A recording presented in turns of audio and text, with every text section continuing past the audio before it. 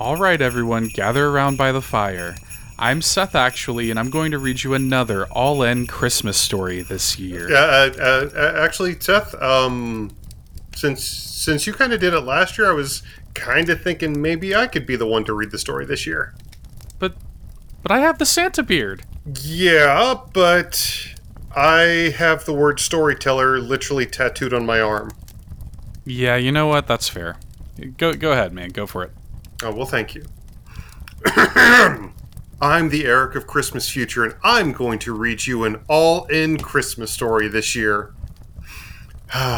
'Twas the morning of Christmas. It's time, once again. Season's greetings from us, your friends at All In. We look forward all year, and it's gone in a snap, but there's presents and Nintendo news to unwrap. So pour some cocoa with marshmallows and a sweet candy cane, and a holiday indie showcase that might drive you insane. A retro RPG with relative cheer. It's Cthulhu Saves Christmas from Zeboid Games this year. There were huge Nintendo anniversaries, so many, and yet there are so many more that some just seem to forget. In the top 5, we'll remember the birthdays some don't. We can't close this year without celebrating, and we won't. But what's Christmas Day without a movie to watch and relax and seal Neil Patrick Harris on HBO Max? In the 80s, a new NES topped our Christmas wish list. This year, we've got 8-Bit Christmas to help reminisce. So, let's start the show, and let me say it again. Merry Christmas to all. It's time to go all in.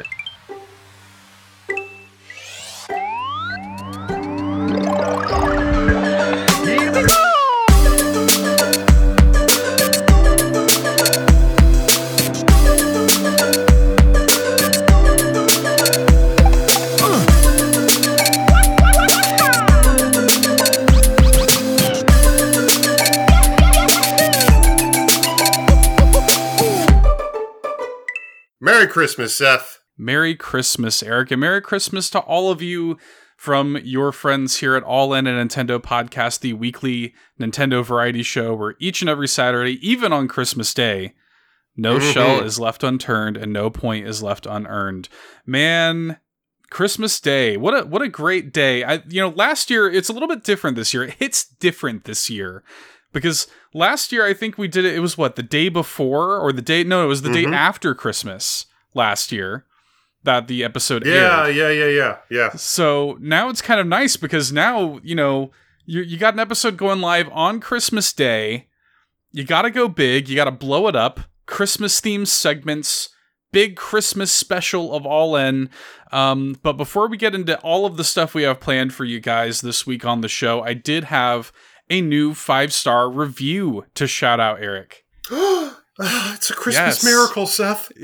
Yes, somebody gave us a Christmas present of a 5-star review on iTunes, just like you can. And this comes from Lockleth on iTunes. And Lockleth says, "Easy and great listen.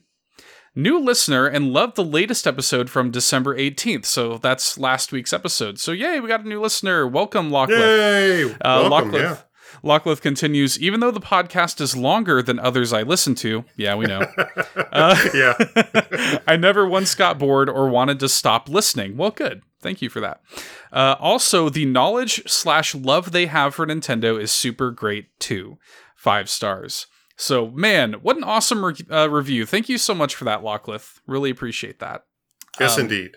And again, you guys can all, either on iTunes, now Spotify, and Podchaser, leave us a 5-star review, just like Lockleth did, and I will shout it out and read it here on the show. We always appreciate it. Super helpful for visibility. Helps us so much. And hey, if it's Christmas Day, maybe you're in the giving mood, that's all we want for Christmas, is your 5-star review. Your love and support. That's good enough for us. You don't have to send me Banjo-Kazooie merch. No. And unlike what Mariah Carey may try to make you think, all we want for Christmas is 5-star reviews. That's it. Maybe that's what we should do. We should record a Mariah Carey parody. All I want for Christmas is 5-star reviews. Let's put a pin in that for next year. There you go. I'm actually kind of committed to doing that. That's not a bad idea. Other thing I wanted to shout out just really quickly. We keep yelling about this. We've been yelling about it all month.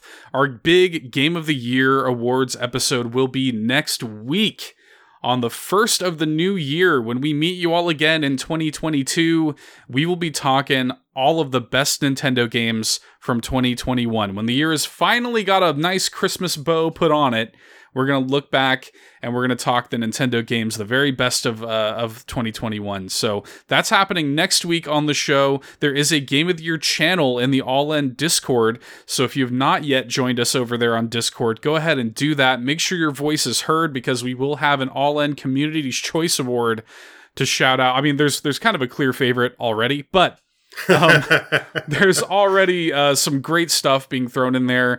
We've got so many talented writers in our Discord community, people who are leaving like little essays essentially in there. Great stuff. I highly encourage folks to pop into the All In Discord, go into the Game of the Year channel, and submit your entry for the All In Community Choice Game of the Year. Balan Wonderworld really making a strong push right now for that Critics' Choice. Yeah, that would have been amazing, actually. If the community all just like rallied together and voted for Balan Wonderworld, hey, I would support that. But anyway, what's been going on for you this week, sir? Oh, well, I mean, today, notwithstanding, I mean, of course we had to you didn't think we weren't going to give you the Christmas cheer this week, did you, folks? I mean, of course we had to. Of course we had to. So we've been working on that, but actually, All In Eric has been giving you guys a double dose of Christmas cheer this week, because not only am I appearing on your favorite Nintendo Variety Show, but I actually did my first ever guest spot on someone else's show. You can catch me from this past Tuesday's episode of Retro Logic, hanging that with Dan and the crew over there. Thank you guys so much for having me. It was an absolute blast. Yes, 2 shows for the price of 1 this week. Yeah, that's Retrologic episode 63. If you are listening in the far-flung future somewhere, listening back to this episode, it was great to see you on there, man. Like I've been on Retrologic like I'm basically a de facto 4th host there. And it was every time I go on there, I'm like get Eric on, and finally somebody listened and got you on a podcast. It was really cool to hear you on there. It was a great episode. You guys had a great chat about like what it is to be a content creator, and I think you had some insightful things to say. I think you got, if you guys want the exclusive like scoop on Eric's superhero backstory, you have to go to Retrologic to get feels that. Feels like it sometimes. Genuinely feels like it sometimes. Like the trailer to my life biopic would be amazing. So you gotta go over and listen to the latest Retrologic to get to your double dose of Eric this week and learn about his superhero secret origin. So, but speaking of superheroes, it has been genuinely a fantastic week for me.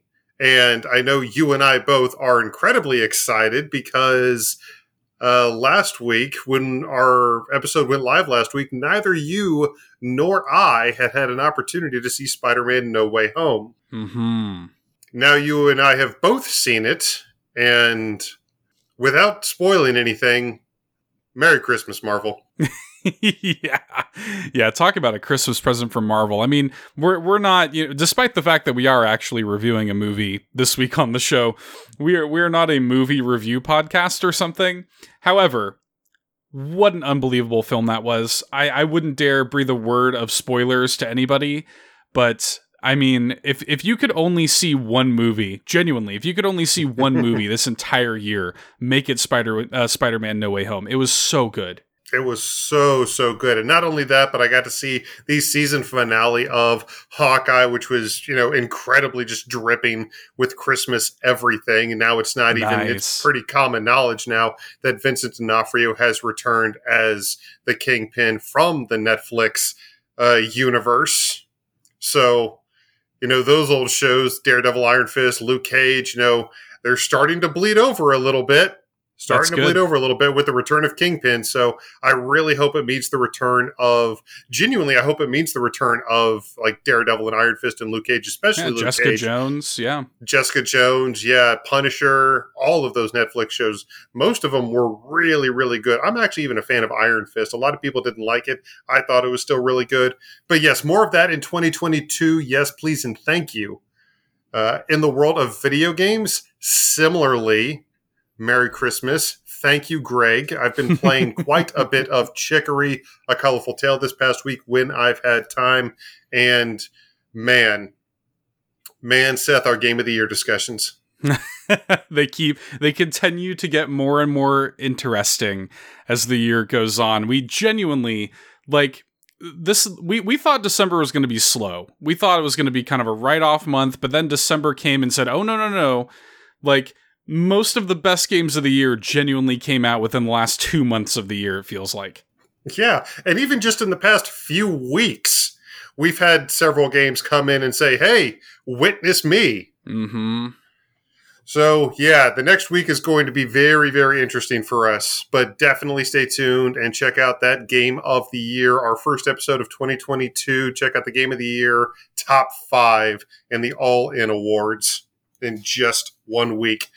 But, I mean, I know you've been playing some stuff, Seth, talking about a lot of the stuff that we've been up to. You just finished up your Advent Calendar mission in Snowdrift Land, right? Yes, that finally finished up. It is a proper Advent calendar, so it has an actual conclusion on the 25th. So all of that entire playthrough is now available to be viewed on YouTube, youtube.com/allinpodcast. So that's been fun. You watch me struggle my way through that game, and it's some of those levels, especially the last world, really ramps up in difficulty. So I really enjoyed that game, and I hope that you guys give it a look, and I would love to see this game come to Switch. I honestly would make it a yearly tradition to play through that game if it came on Switch. Like, genuinely, it's so much fun. And it was originally supposed to be on the Nintendo DS, right? Well, it was a Flash game that was ran in your web browser, and Nintendo commissioned this like independent studio to make this Flash game, and essentially every day you would get a new level of it. It's like a Super Mario World style platformer. And every day you would get a new level of this unlocked, like an advent calendar from December 1st until Christmas Day. And at the end of it, you'd be rewarded with because it's a Nintendo project, you would get like a trailer for a DS game or a Wii game at the time. This is like early to mid 2000s. So they got the rights back and they remastered the game and put it on Steam. Very cool. I know you had a lot of fun doing that this month. Yeah, it's been fun. It's nice to have that sort of like routine, to get in there and do a new level of that. And it's, it's a good, I mean, hey, if you're going to make an advent calendar, a playable one's not bad. Especially if you're going to take inspiration from anything, taking inspiration from Super Mario World is not a bad place to draw that from. Yeah, Super Mario World is the biggest comparison I can make to it, just with the style of its level design. And it's quite good. I like it a lot. Mm-hmm. I don't know. Speaking of YouTube and streaming and stuff like that, though, Seth, did you this past week? I don't know if it's really a news story, but there was this Twitch streamer streaming Brilliant Diamond and Shining Pearl, and he just started the game. And the very first battle, right after you pick your starter, the very first battle that the game forces you into, not only was that Starly a shiny, but when he threw out his starter was shiny. Yeah, I did see that. Those are astronomical odds.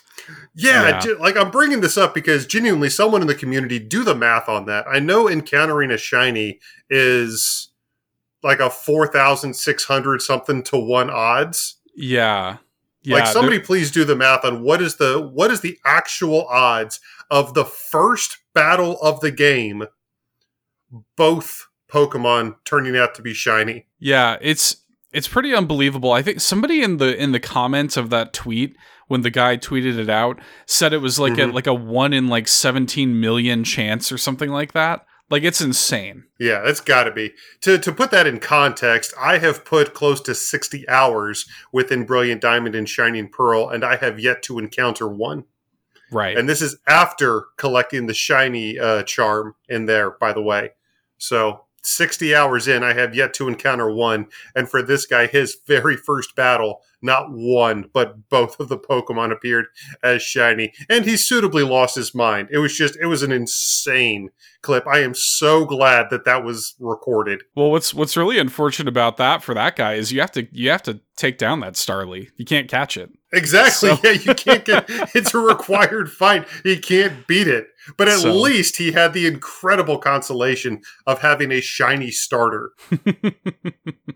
Yeah, pretty great stuff. And, hey, you can't win them all. At least it was Twitch streamed. At least you can, see that happen live. Yeah. Also incredibly happy. I got a fantastic Christmas present from the Tennessee Titans. Had a huge come-from-behind victory against the San Francisco 49ers. Man, what a game. It really looked bad for us there in the first half, but the Titans got me a win, and functionally, maybe not mathematically, but functionally, we've clinched a playoff berth at this point. We're 10-5. We've got a couple games left in the season. And even though there's still a bunch of things that need to happen, functionally, we've made it to the playoffs. We probably even won the division, so good for them. And for my sister, her alma mater, UCF, winning their bowl game against the University of Florida, winning their bowl game against the Gators. So, nice. Yeah. Nice, big, good, great week in a lot of respects. Got to see a ton of awesome end of the year Marvel stuff. This is basically like the year of Marvel at this point with everything that's happened. Ton of cool end of the year Marvel stuff. Got to play a phenomenal game with Chicory, and both the teams I was rooting for a couple days ago won their games. So just 2 thumbs up. Merry Christmas. Just wish I could get my hands on one of those analog pockets, but those are back ordered and through like the end of the decade at this point. They're super expensive. If you haven't seen them, Analog has created essentially this Game Boy, handheld Game Boy proxy console. It's really, really cool. Definitely check it out. But yeah, it's super expensive, but the image quality on it is fantastic. And I know a lot of people in the community. Chris Totten, the developer of the new Little Nemo game, says he got one and he absolutely loves it. I've seen a few people say they've picked one up and they absolutely love it. So I might have to find $1,000 some here in the next couple of years.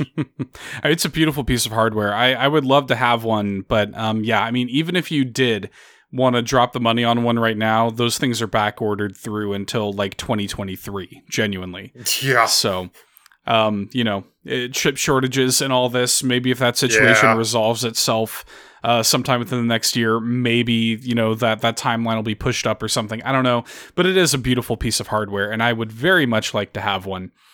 But it's pretty, yes. I'm pretty sure it plays like Game Boy, Game Boy Color, and Game Boy Advance. Basically, anything from any version of the Game Boy. That is really cool. I saw a friend of the show, Rami Ismail, wound up playing Golden Sun on his. That was like the first one that he played, and I love that. Speaking of, we actually did a retrospective of Golden Sun with Rami earlier on in the year. Definitely go back and check that out. But yeah, that made me very happy to see him playing that. I know that made him incredibly...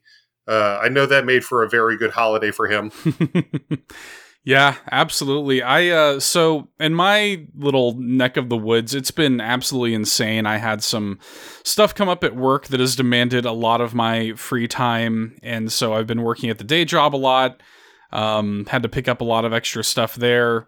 Not a lot of time for video games, unfortunately. However, this weekend, though, especially coming into the holiday weekend and stuff, I mean, it's just going to be chicory for me, like, honestly. Yep. Yes, as it should be.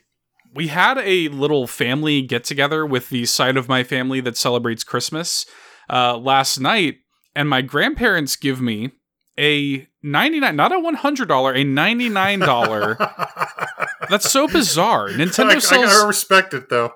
No.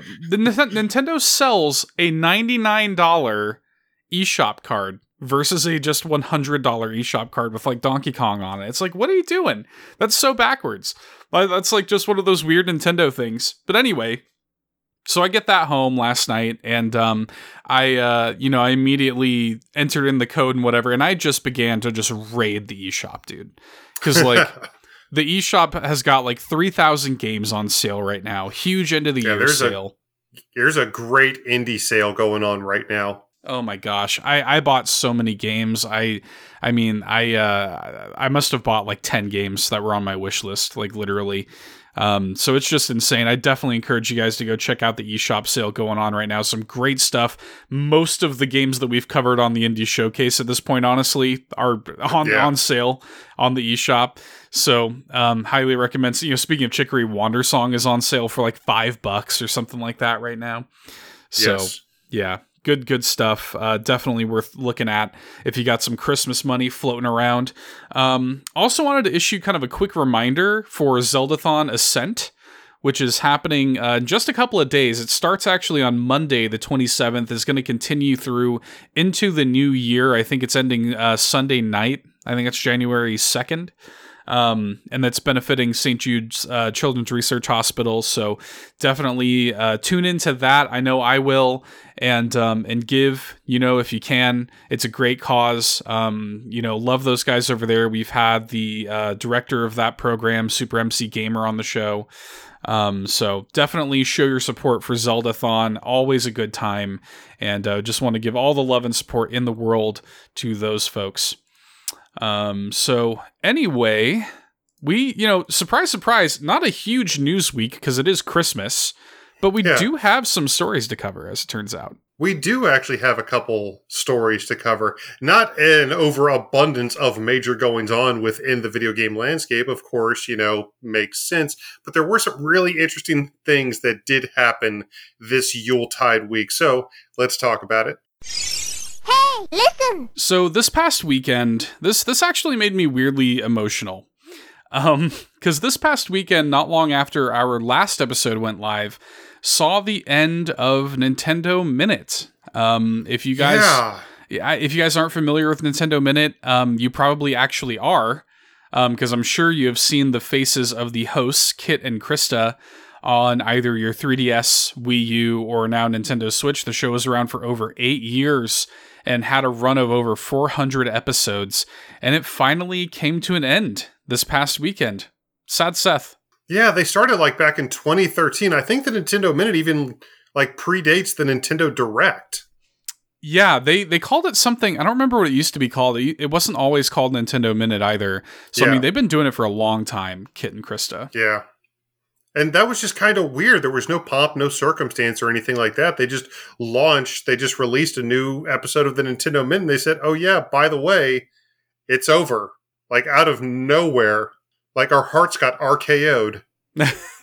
Yeah, I mean, you got to wonder what kind of went on behind the scenes. I don't know if it was just a budgetary constraint, if it was something that Nintendo wasn't having space for in its marketing budget anymore, wasn't interested in it. Maybe in the Switch era, especially as things like Twitch and YouTube become more popular, something like Nintendo Minute doesn't stand out as much as it used to 8 years ago. But still, I mean, that's a really impressive run by any standard. Yeah. Yeah, it could also just be something to do with Kit and Krista. True.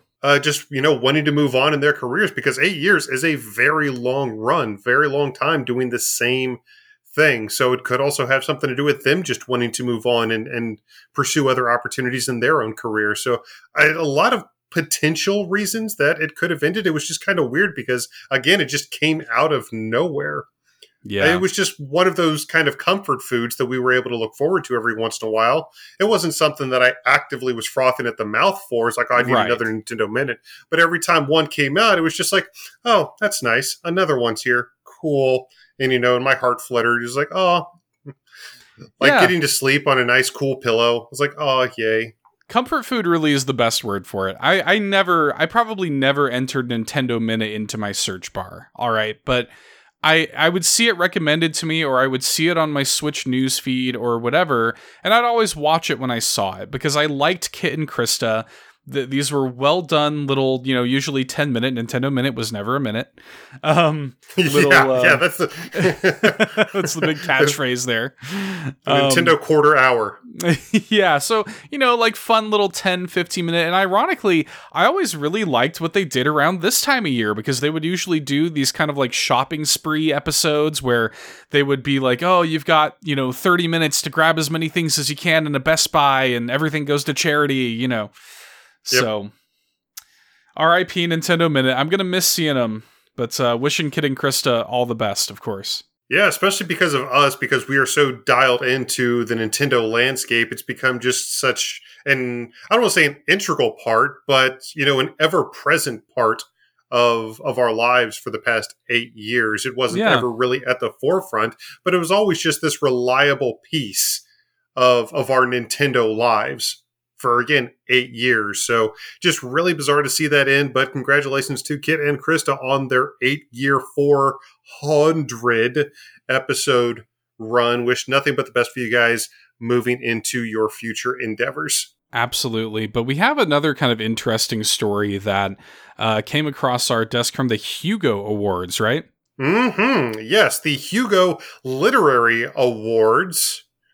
A big, fairly prestigious literary award dating back to 1953 is now, finally, in the year 2021, recognizing the literary and narrative credit of video games. Now, the Hugo Award has traditionally been sci-fi and fantasy backed because, typically sci-fi and fantasy everything always does feel like it gets shortchanged when it comes to many award ceremonies. Sure. So that was one of the onuses behind the Hugo Awards, is to really recognize a lot of the excellence coming out of this oft overlooked genre. But now here in 2021, they have decided to even include video games within, their award spectrum. And the very first Hugo Award to ever go to a video game, it seems like it makes sense because it's a game that's already won basically every other award. So you might as well give it an award that has never been given to a video game before at this point. But yes, Supergiant's magnum opus, one of our top 5 games. As a matter of fact, I think our number 2 game from last year, Hades, is the first ever video game recipient of the Hugo Award. So congratulations again to all the people over at Supergiant Games. I don't know where you're going to fit that award at this point because I assume you're basically tripping over them by now. Also worth noting that Animal Crossing New Horizons and Spiritfarer were also up for the award. Also both very deserving nominees. Yeah, I think with Hades especially, makes perfect sense because Hades has got, probably honestly more dialogue, more backstory, more text in it than most novels, genuinely. So, that is just such a rich, narratively rich video game. Also worth noting, now, not to discredit the award or anything, but Hugo did make no mistake to mention that they're not treating this as a permanent new category, but it is a history making, to include a video game category for the first time in the Hugo Awards is important to the history of the Hugo Award, even though it's not necessarily something they're going to do every single year. So they were quick to kind of mention that. But yeah, all of the love and congratulations to Supergiant for yet another award, well deserved. Yeah, I do hope they continue to recognize video games. I do too, yeah. Because if you just kind of dip your toe into this, it's really going to discredit the award, I think. Yeah. So if you just kind of come out and say, we're doing this as a trial award. If you treat it like that, then why even, do it at all if you're not already committed to doing it? Yeah, I agree. I hope they don't just one and done this thing. I think that when they see how, because this made headlines, it was a big deal for the video game industry, and I think that it does kind of legitimize for some people the kind of narrative merit of video games, and for something like Hades to take the award, I hope that Hugo continues to do this and commits to it as an annual award as part of the proper literary awards. So. Yeah, I honestly would have liked to have seen Animal Crossing New Horizons win another award because that game is so ridiculously deserving. And it did seem like it was kind of getting shortchanged. It did seem like nobody really wanted to commit to giving that an award. So, actually, speaking of Animal Crossing, hope everybody enjoyed Toy Day yesterday. Yes. It's Toy Day is not actually going on today. Toy Day was yesterday, so I hope you were able to enjoy it. We really need more Christmas holiday themed content in video games. I feel like there's some. But, Free ZZ Peak, we're going to be getting next month, so that'll be fun. But when it comes to 3D platformers, actually, we are getting a little bit, or did actually get a little bit of new holiday-themed content. One of our favorite micro-sized platformers, Tori 2, that came out just a couple months ago from our friend Marcus Horn, Ciactro, that we actually spoke with the incredibly talented German developer about his $2 games. He is adding, or did add, 3 new levels to Tori 2, 3 new Christmas-themed stages to Tori 2. So, free content for a $1 game? Yes, please. It's a no-brainer, guys. And by the way, that's not $1 on sale. That's the standard price of Tori 2. And I mean, it's not the kind of game that you'll probably play through the game in like an hour and a half, but just a wonderful little 3D platformer. Again, we did speak with the developer, Marcus Horn, who's a lovely, lovely person. We had him on episode 68, if you'd like to go back and listen to that interview and learn about kind of his design process. And back then, he sort of teased this DLC a little bit, but we didn't really know contextually what to expect from it. So to get 3 free levels that are Christmas themed dropping in time for Christmas for your $1 3D platformer, it's a no-brainer. If you haven't bought Tori 2 yet, that may be one of the easiest recommends for the price on the Nintendo Switch. It's so fun. Again, it is $1, so don't expect this big sweeping adventure. It is a game that you are, like I said, probably going to beat in just an hour or hour and a half. But it's still a really enjoyable, albeit brief and simple experience. But it's so incredibly colorful. The platforming's really tight. And speaking of the platforming, the new stages are actually kind of breaking things up a little bit. Most of the Tori experience is very A to B, trying to get essentially just to the end of the stage. Mm-hmm. And with these levels, Marcus is, because I played all 3 of them, Marcus is really trying to kind of branch out into more adventure-based levels. Levels a little bit more reminiscent of another one of his games, MacBat 64, which, we just talked about Free ZZ Peak. MacBat 64 is actually a game very reminiscent of Banjo-Kazooie, so looks like he's trying to expand a little bit the Tori franchise. So hopefully, I mean, obviously it's clear that he's continuing to work quite a bit on new content. So we just hope that maybe Tori 3 will be just a few months down the line. Absolutely.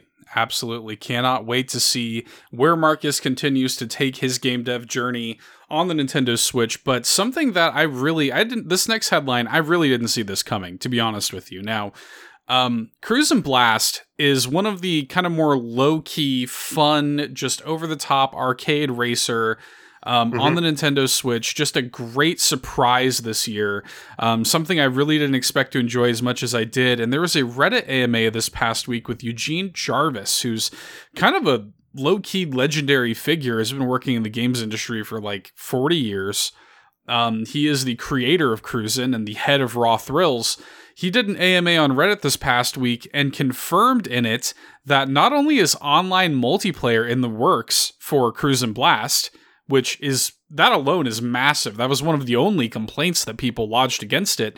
The game is also going to be receiving additional DLC support. So to be honest, this was a huge surprise for me, and I'm like, I will certainly take it, but I wasn't expecting it. I thought Cruisin' Blast was just going to be exactly what it was until the end of time, and I was happy with that. Now we're getting more? Okay.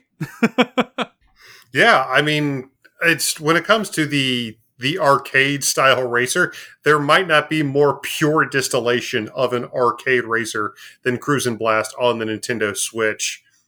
I mean, you can have arcade style racing games, but honestly, nothing has really transported me back to an actual racing arcade cabinet. just jumping back to the heyday of all those old Midway. That's right, Midway games. Mm-hmm. God, I remember Midway. Ooh. But yeah, you kind of said it, Seth. It was kind of a surprise just how much of a, pun intended, blast the game was, and I'm really glad that we're going to continue to get more content for it. Yeah, man. Bring it on. I'm happy to see it. I love that game. I think it's actually currently on sale at the time of this recording, at the time of this going live, I think for another like week. I think that game's on sale for half off on the eShop. You can get it for like $20. So especially as you're waiting for this DLC and this online multiplayer patch to come, I mean, it's kind of a no-brainer. So, but we don't really have any big major new releases to shout out. But what we do have instead is something, I mean, look, when it comes to the Christmas tree and the things, you can't put a digital release under the Christmas tree. You can get an eShop card, but you can't put it under the Christmas tree. You need a physical edition, Eric. So it brings me great pleasure to finally give you guys an update on the physical edition for Disco Elysium through IM 8-Bit. Now, we knew about this. We already knew that this was a thing when they first announced this back at, I think, like, it was around E3, I think, when they first announced that it was getting a physical. Yeah. But now honestly, I was just happy that it came to the Nintendo Switch. But yes, this is definitely a game that you're going to want to own physically. Yes. And it's coming on March 15th for $39.99 physically. It's also got a $250 collector's edition if you're interested in that sort of thing. And the game's been out for a little while digitally on the Nintendo Switch eShop, but really cool to finally get it physically. This is the version I've been waiting on. I've been waiting for the physical. So really excited to finally have an update to share with you guys on that. Yeah, and the collector's edition, if you are so inclined, is $250. So if you roll like that, maybe that's something you can look into. There's a lot of bells and whistles in there, I will say, but I mean, if you're paying $250 for a collector's edition, there better be a lot of bells and whistles. But I've got to say, my collector's brain is just, it's pretty. That's all I can say. It's really pretty. It's got a cool like sculpture, like apparently they're hand painted. It's got a like almost 200-page hardcover art book, which I'm a sucker for art books. It's got a fabric map included.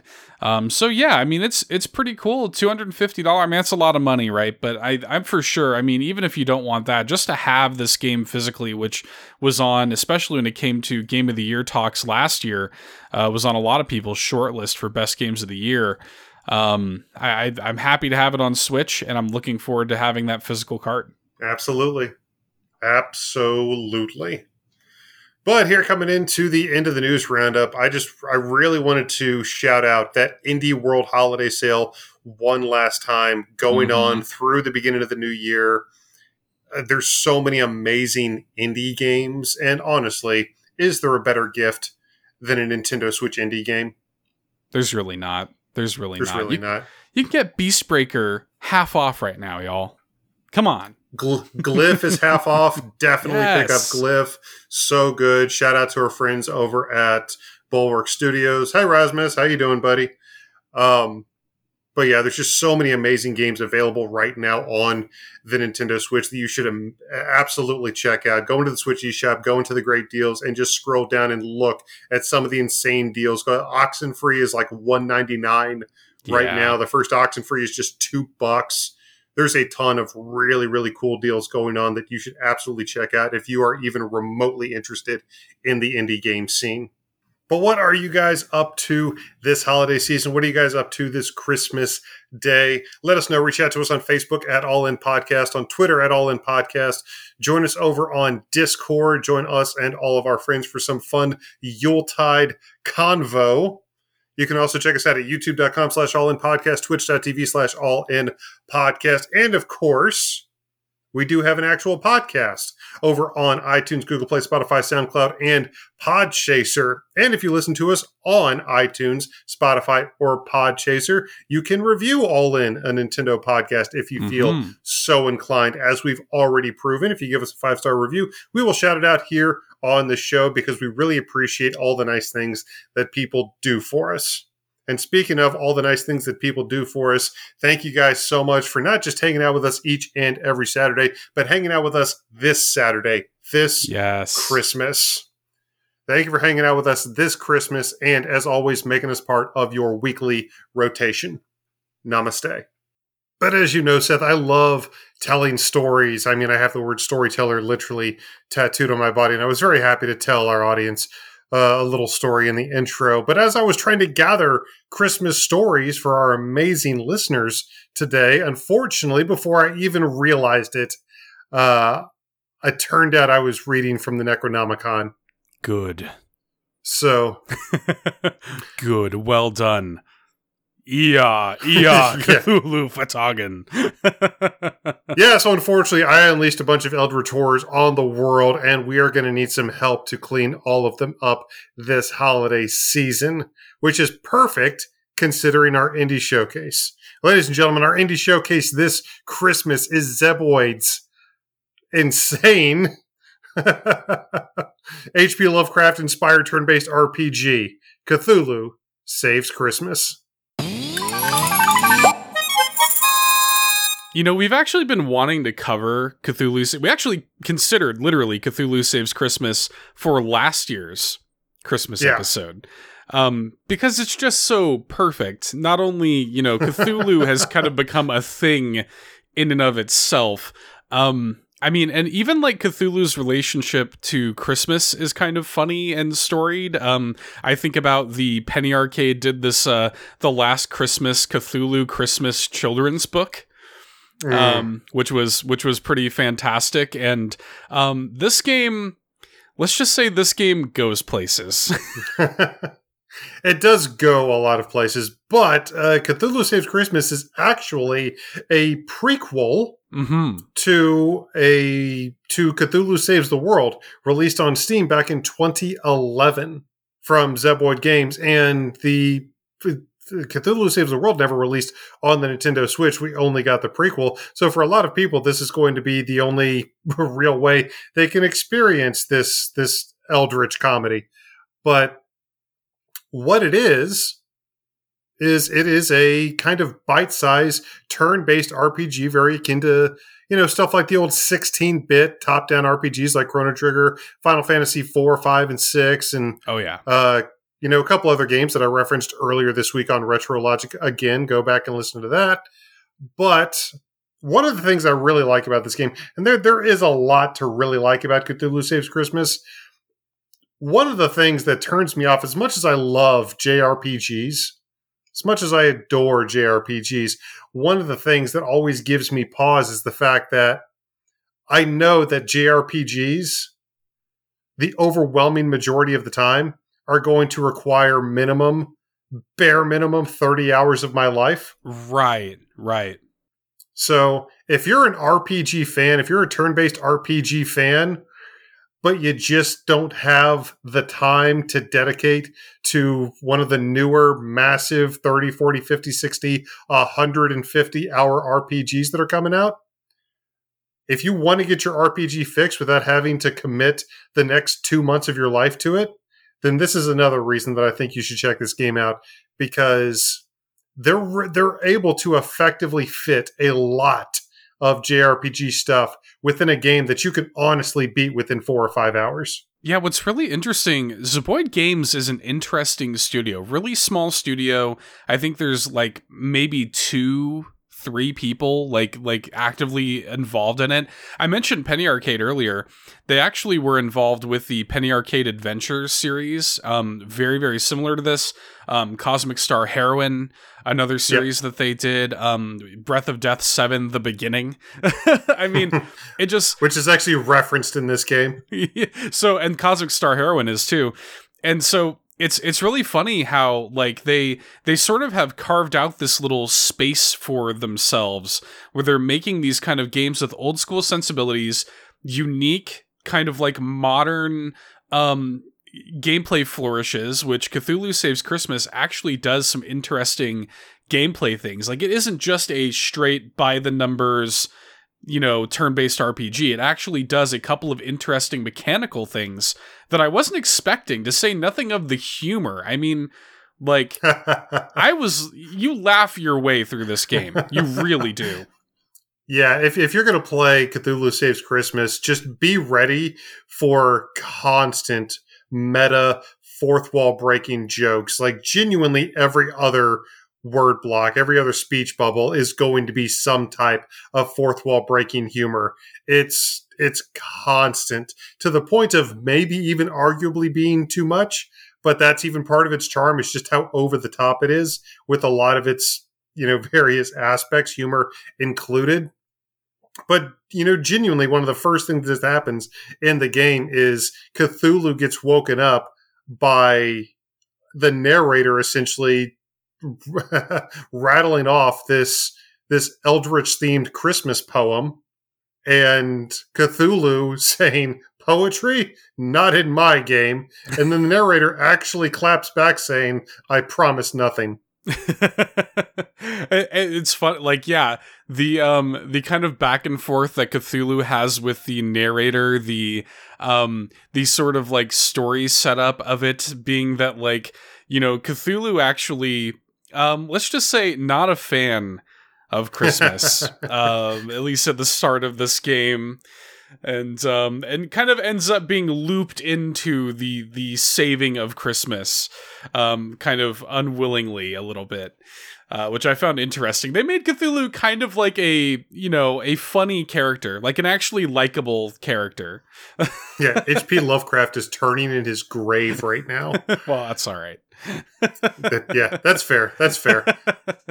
But yeah, it's so unbelievably funny. But what happens is Cthulhu winds up getting this gift, and this gift that he receives winds up stealing a lot of his power that he was going to use to take over and destroy the planet. And Cthulhu does not appreciate that. So come to find out that Christmas has essentially been taken over. Santa has been kidnapped. Christmas has been taken over by, what was it? The League of Evil Christmas? Yeah, the League of Christmas Evil, I think it is. Yeah. Yeah. In a very clear nod to a certain, Scott Pilgrim inspired IP. I think there's even 7 of them, just like in Scott Pilgrim. Yeah, there is. But that's what happens, and Cthulhu very begrudgingly winds up having to go and save Christmas, winds up having to go and save Santa with Santa's granddaughter, as a matter of fact, Crystal. So, but that's the least weird thing that really happens throughout the course of the game. Just stuff just continues to happen. Jokes abound. You wind up getting total a party of 4. You wind up, in addition to Cthulhu, Crystal, you wind up adding 2 other party members throughout the course of the adventure, and you go on a fairly straightforward, mechanically speaking at least, journey to save Santa. You go through, a bunch of dungeons, and then you have your town aspects of the game. I will say, when it comes to the actual combat in this game, it is going to be very familiar. If you've ever played a JRPG, especially one from the 16-bit era or so, yeah, a lot of what you're going to see here is going to be very familiar. But they do a couple unique things that I really appreciate. First of all, something I want to stress is how snappy the game is. Yes. The game has an incredibly quick pace. When I was talking earlier about being able to fit in a bunch of stuff in a small time period, the reason they're able to do that is because the pace of the game is incredibly snappy. And the reason the pace of the game is incredibly snappy is because there are virtually no load times at all. Like between the time that you're walking on the overworld and getting into a fight and attacking and ending a fight, once you're strong enough, that can all take place within literally 2 seconds. Yeah, I mean, like, the game is kind of like, if you've ever played, like, an RPG Maker game, like, with very kind of, like, the assets, it's good-looking pixel art and stuff like this, and the locales that you go to throughout the game, very Christmassy locales, but oh, yes, it's not exactly putting a huge strain on your Nintendo Switch, all right? It's, the game is very snappy, loads a lot, a lot of stuff very streamlined, and they even, like, again, mechanically streamline a lot of things down to, like you were just talking about with the combat. is really streamlined. It does some interesting things mechanically with that, which we'll get into for in a second. But they also have like some like in-town life sim things that are very streamlined. Like the game is extreme snappy. Really is the best word. Yeah, it blew my mind when I kind of looked back after I'd seen the credits roll and just imagined all the stuff that I'd actually seen and done and gotten into over the course of the past 5 hours. I was really, really impressed. So that's another reason I really like the game is it's an incredibly quick pace. It's almost as if the game wants you to beat it quickly, almost as if it knows that it's just this, people only want to play it for Christmas because it is such a Christmas centric type of game. So it's almost as if it's the game itself is saying, hey, we know you only want to play me this week. So come on in, get it out of your system, move on. Cool. Hope you had fun. And how refreshing is that, man? Like, it's just like a candy cane of a game. It's not trying to be a full meal. It's just trying to be like something that you enjoy. So like you say, I think to some of the most interesting things I think mechanically that Cthulhu Saves Christmas does is within its combat and things related to its combat. So one of the big things that this game does with its, and again, it's you'll be very familiar with it if you've played 16-bit era RPGs, turn-based, blah, blah, blah. You've got like a timeline of actions between you, your party, and the enemies. But I think like the insanity, not just the insanity like status effects that you can inflict, but the actual like kind of random element of some of the actions that are available to you in combat is really interesting. Yeah, and a lot of the actions that you're going to take, you don't just have your attack and then your magic and then your abilities. Each of the characters has their own individual abilities. There's no magic points within the game whatsoever. You just choose almost Pokemon-esque from this list of attacks that you have access to. And each of the characters has their own unique list of abilities. And you continue to learn more throughout the course of the game. But instead of like Pokemon, instead of being forced to forget stuff to make room for new abilities, you can just customize your character's little choosable move list. You can take all the abilities and all the moves that they've learned throughout the course of the game, and you can customize their little move list that they have access to at the beginning of a fight. Seth was talking about some random elements. There are 4 attacks that you can customize, and then there are 3 that are kind of randomly chosen and given to you at the start of a fight. And like I said, there's no MP. What instead happens is once you use an ability, that ability is now no longer usable until you recharge. Right. So instead of having like a defend, like a straight defend that you used to see in a lot of those old JRPGs, you instead have a defend/recharge type of ability.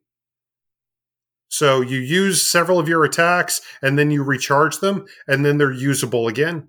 So if you have a healing character, if you have your medic character, if you have a healing ability that you really like, maybe you're just in a situation to where you just use that healing ability and then just immediately recharge just to use that. Or if you want to, sure, go through your entire character's moveset before you recharge. You really have, there is quite a bit of freedom you have in order to do that. But I do really like that. I do think that's a very interesting take on the classic ability trope, rather than just having an entire pool of magic points that you can just refill using items or something. Yeah. Actually, and speaking of items, there are items in the game as well. Yeah, there are items, there are full on, there's equipment. Each of the party members have their own equipment, that you can set, and, stats. It's got all these RPG things, but I do really like that the game wasn't comfortable to just be a by the numbers, RPG, which it could have gotten away with. Like, it could have done that. But yeah, even like in the overworld, in the areas that you're going to be exploring leading up to these boss fights, You'll find treasure chests. You'll find items and equipment that you can use on your party members. You'll earn items through some of the stuff in the like life sim stuff I was referring to earlier as rewards for building your relationships. So there's plenty to dig into here, and it's all very like it all feeds into itself, I think, really, really well in a way that again feels very snappy and immediate. Yeah. I mean, just in terms of unique aspects and what they do that is different from a lot of other turn-based RPGs. I mean, even just going back into the combat, talking about the items again, the items aren't consumables. You don't just buy a number of potions. Right. The items are actually kind of used like abilities, like the character's abilities. And instead of each character, because each character has their own unique abilities, the items essentially serve as abilities that are shared between the entire party. They get used up like abilities, and they can recharge at the beginning of fights. They're not typical consumables like you see in most RPGs. They're very unique in that aspect. And even outside of that, they have each of the characters has an ability, very Chrono Trigger-esque. Oh yeah, has a dual ability that they can perform with another character. And each character in the game has a dual ability they can perform using each other character. So each character, you have a party of 4 ultimately, so each character has 3 separate dual abilities that they have access to. Those can't be recharged. Those are one and done for a fight, so make sure make sure you know when you're using them. Definitely make sure to get the most out of those during boss fights. So, like, there's a lot of unique stuff going on. They do rely very heavily on status effects. It's not just damage and how to do damage the quickest. Yes, that can certainly come into play, but the game does rely very, very heavily on its status effects. Being able to lower someone's attack, lower their defense, the insanity side effect that we were talking about, being able to charm enemies into attacking other enemies. And unlike a lot of old RPGs, a lot of the stronger characters, a lot of those status effects weren't used because a lot of the characters that you'd want to use them on were immune to them. I actually, no joke, got the final boss of this game to deliver the final blow to itself because I was able to charm it. That's fantastic. That was incredibly satisfying.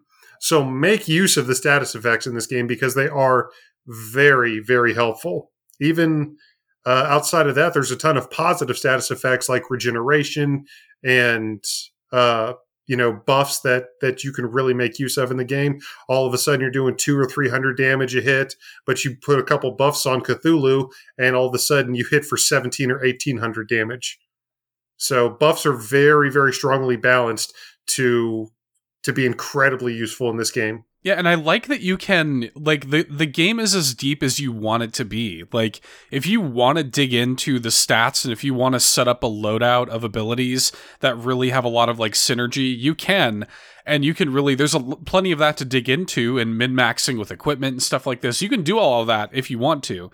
And I love that the game has that depth there. But if you also just want to play through it fairly casually, it totally plays that way too. I really like that.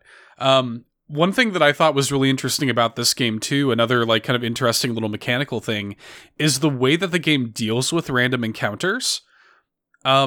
Because when you enter, just like most RPGs of this type, especially from this era, there is random encounters, and there's actually a level that will increase, like a literal bar of danger that will increase as you're exploring the areas of this game, the very Christmas-themed areas of this game. And this bar will increase as time goes on, the more you walk around, and, inevitably leading into a random encounter. But there is also a counter of the number of fights that you can get into to then negate random elements altogether. So if you want to, and you can trigger these battles at will, you can actually go into the menu and start a battle whenever you want to, and just, go through all of the battles that are required and then never have to deal with another random battle if you don't want to do that. I thought that was so interesting. And I mean, you can do that, or to be completely honest, if you don't want to just deal with the battles at all anyway, even before you're done, even before you get down to 0 battles, just like Seth said, that bar, that little danger bar will continue to rise. Once it completely fills, you'll get an exclamation mark that appears above your head for about a second. Yeah. If you tap the confirmation button during that time, it'll just not put you in a fight. So if you want to just trigger a bunch of battles from the main menu so that you have freedom of movement throughout the entire dungeon for the rest of the time you're there, you can do that. If you want to play it more like a traditional RPG where you just wait for random encounters to happen, you can do that. If you just want to not deal with random encounters at all, there's a method in there for you to just not have to worry about random encounters at all. It's kind of what you want to do. And even after you fight the final battle, the quote-unquote final battle, the final random battle at least, in each stage, if you still want to trigger more fights, if you still want to get more XP, then you can still trigger more fights if that's what you want. If you want to just grind out more levels, the game does still let you do that. So, yeah, there are a lot of really interesting little things that really set this game apart from a lot of the games that have clearly influenced it. Yeah, which is just more than I think I was expecting out of it. You know, like coming into it, it's like, okay, I knew this is going to be like a 16-bit era inspired turn-based RPG. Great. That alone is really cool. I like the pixel art. I like the music. Like, I think the music is pretty good. I don't think there's anything hugely standout about it, but I like it. You know, there's only a few tracks in the game. There's honestly only like 3 or 4 tracks in the game, but there's one that is, oh man, it's the Trans-Siberian Orchestra, like the song that everybody knows from the Trans-Siberian Orchestra. Yeah, Carol of the Bells. There is like this Cthulhu-esque, metal-esque take on that also kind of calls back to, honestly, kind of calls back to Chrono Trigger at the same time. Sure. That was one of my tracks of the year. I thought that was amazing. I absolutely adore that track. There's not a lot of music in the game, but that one track specifically made Eric very happy. There's some good stuff in there. I think that a lot of, like, again, the entire time playing this, I was like, okay, this reminds me a lot of, like, not in a bad way, but this reminds me of, like, a lot of the RPG Maker style games that I've played, you know? Yeah. And that's not a knock against the game, but, you know, a lot of it did kind of, it's meant to be evocative of all of this other stuff. But again, it did go that extra mile. If the game was just, like, simply by the numbers, I don't know that we would be sitting here talking about it right now. You know, but the fact that it is so unique and it did go the extra mile and it did add so much mechanical depth and interesting, like, gameplay twists and personality and humor and, like, just, you know, genuinely funny writing, fun characters. I mentioned the relationships, which is an amazing pun. I don't know how to pronounce that. There are some aspects of this game that are puns on Eldritch lore. Yes. So Seth's not saying that wrong. You're going to have to see the spelling for yourself, ladies and gentlemen. Yes, but there is kind of a life sim element to the game. There's like an actual, you know, you go on these little excursions with the characters in your party and you build your relationship level with them. And there's kind of little like side things to track down. And again, all of that is incredibly streamlined. You're not going to be, it's not like an open world game. You know what I mean? No. It's all incredibly streamlined. You're basically just selecting vignettes from a menu, right? But it's very fun and a lot of good character moments. Yeah, it's entertaining. There's almost no gameplay involved in these whatsoever. What it is in between the dungeons of the game. You go back to Christmas Land, you go back to this town, and you have the option of taking part in several little scripted events. And a lot of them do include the characters, the main characters in your party. And you can go through these entire bizarre little subplots with them, things that could literally include creating a chicken living hut house hybrid that could include Cthulhu getting an actual job, like a Christmas seasonal job at a mall. There's actually quite a bit of stuff to get into. And again, kind of my biggest disappointment with the game is the fact that there is no gameplay involved in these whatsoever. Essentially, just in between dungeons, you pick several of these little scripted sequences to watch. And then at the end, after you've watched some entertaining little dialogue and like a little bit of interesting situational comedy, that you get a new item, you get a new piece of equipment for one of your characters. And then after you watch 4, 5, 6 of those, then you wind up going to the next dungeon. I wish. The game's only $10. The game's only $10. And for what's there, I am really impressed. We're not going to hold this game up on the same level as stuff like Chrono Trigger or other great RPGs. This is just that the game very much knows what it is. But I do really wish, if I had one thing, I do really wish that they had been able to add just a little bit of gameplay to these, because there's actually a lot of stuff to do in the towns in between. There's way more than you could do in a single playthrough.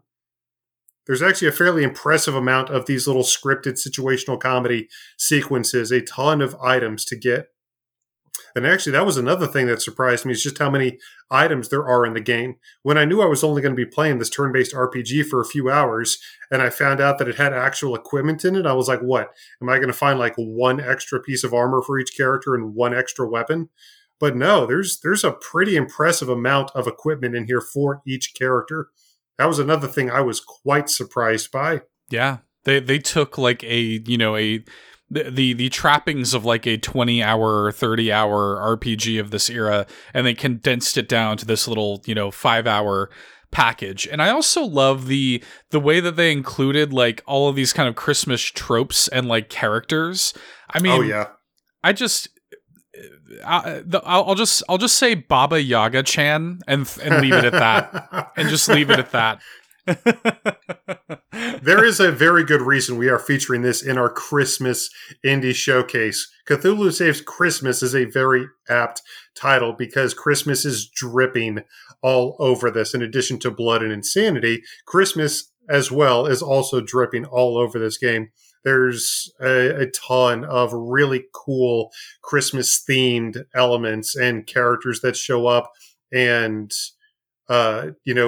dungeon designs. The dungeon designs aren't overly complex. No, yeah.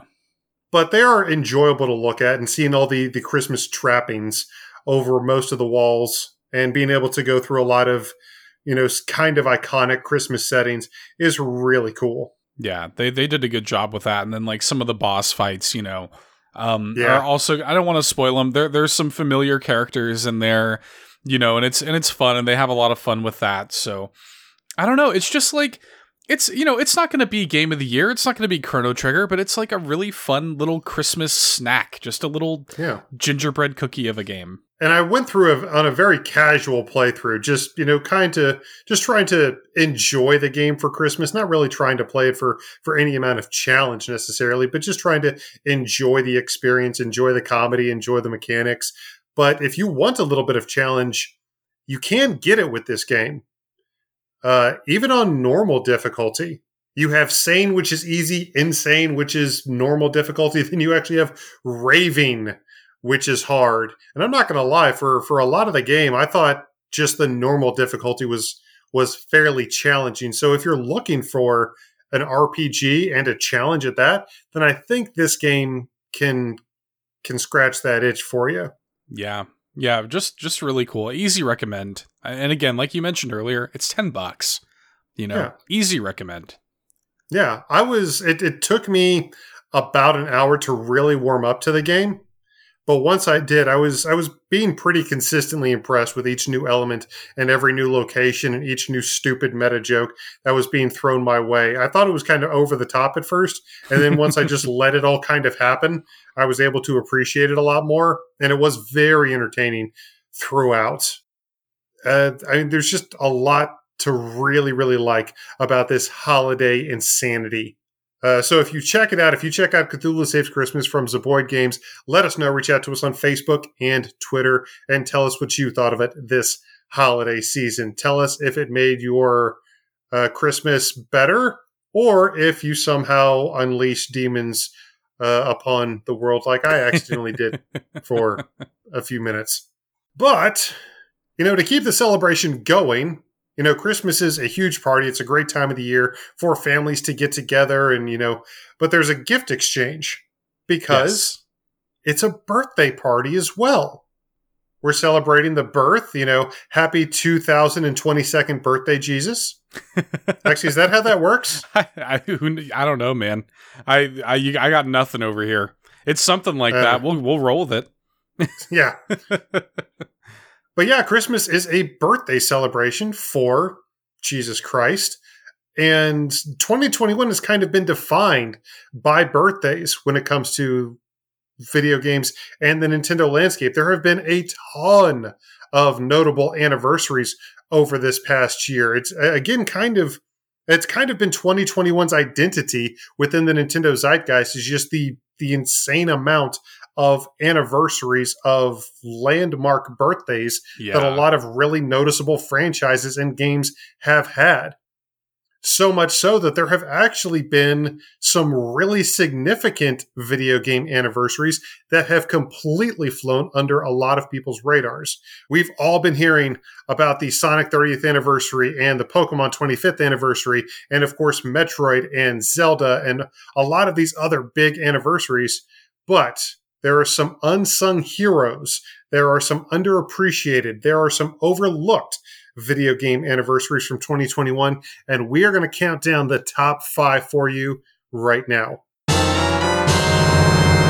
Yeah, so 2021 being the year that like every video game series ever had its anniversary, feels like it. Had its significant anniversary is kind of a meme at this point, but I mean, honestly, like we just said, there are so many significant anniversaries for significant game franchises that have gone completely overlooked this year, some of which we have been screaming about throughout the entirety of 2021.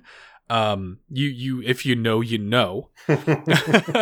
but yeah, I mean, there's certainly a lot. There's a lot to get into here. Absolutely. And, here at the end of the year, we just really felt it was fitting to look back, on 2021 in this way, because again, the identity essentially of 2021 really felt like the year of the anniversary.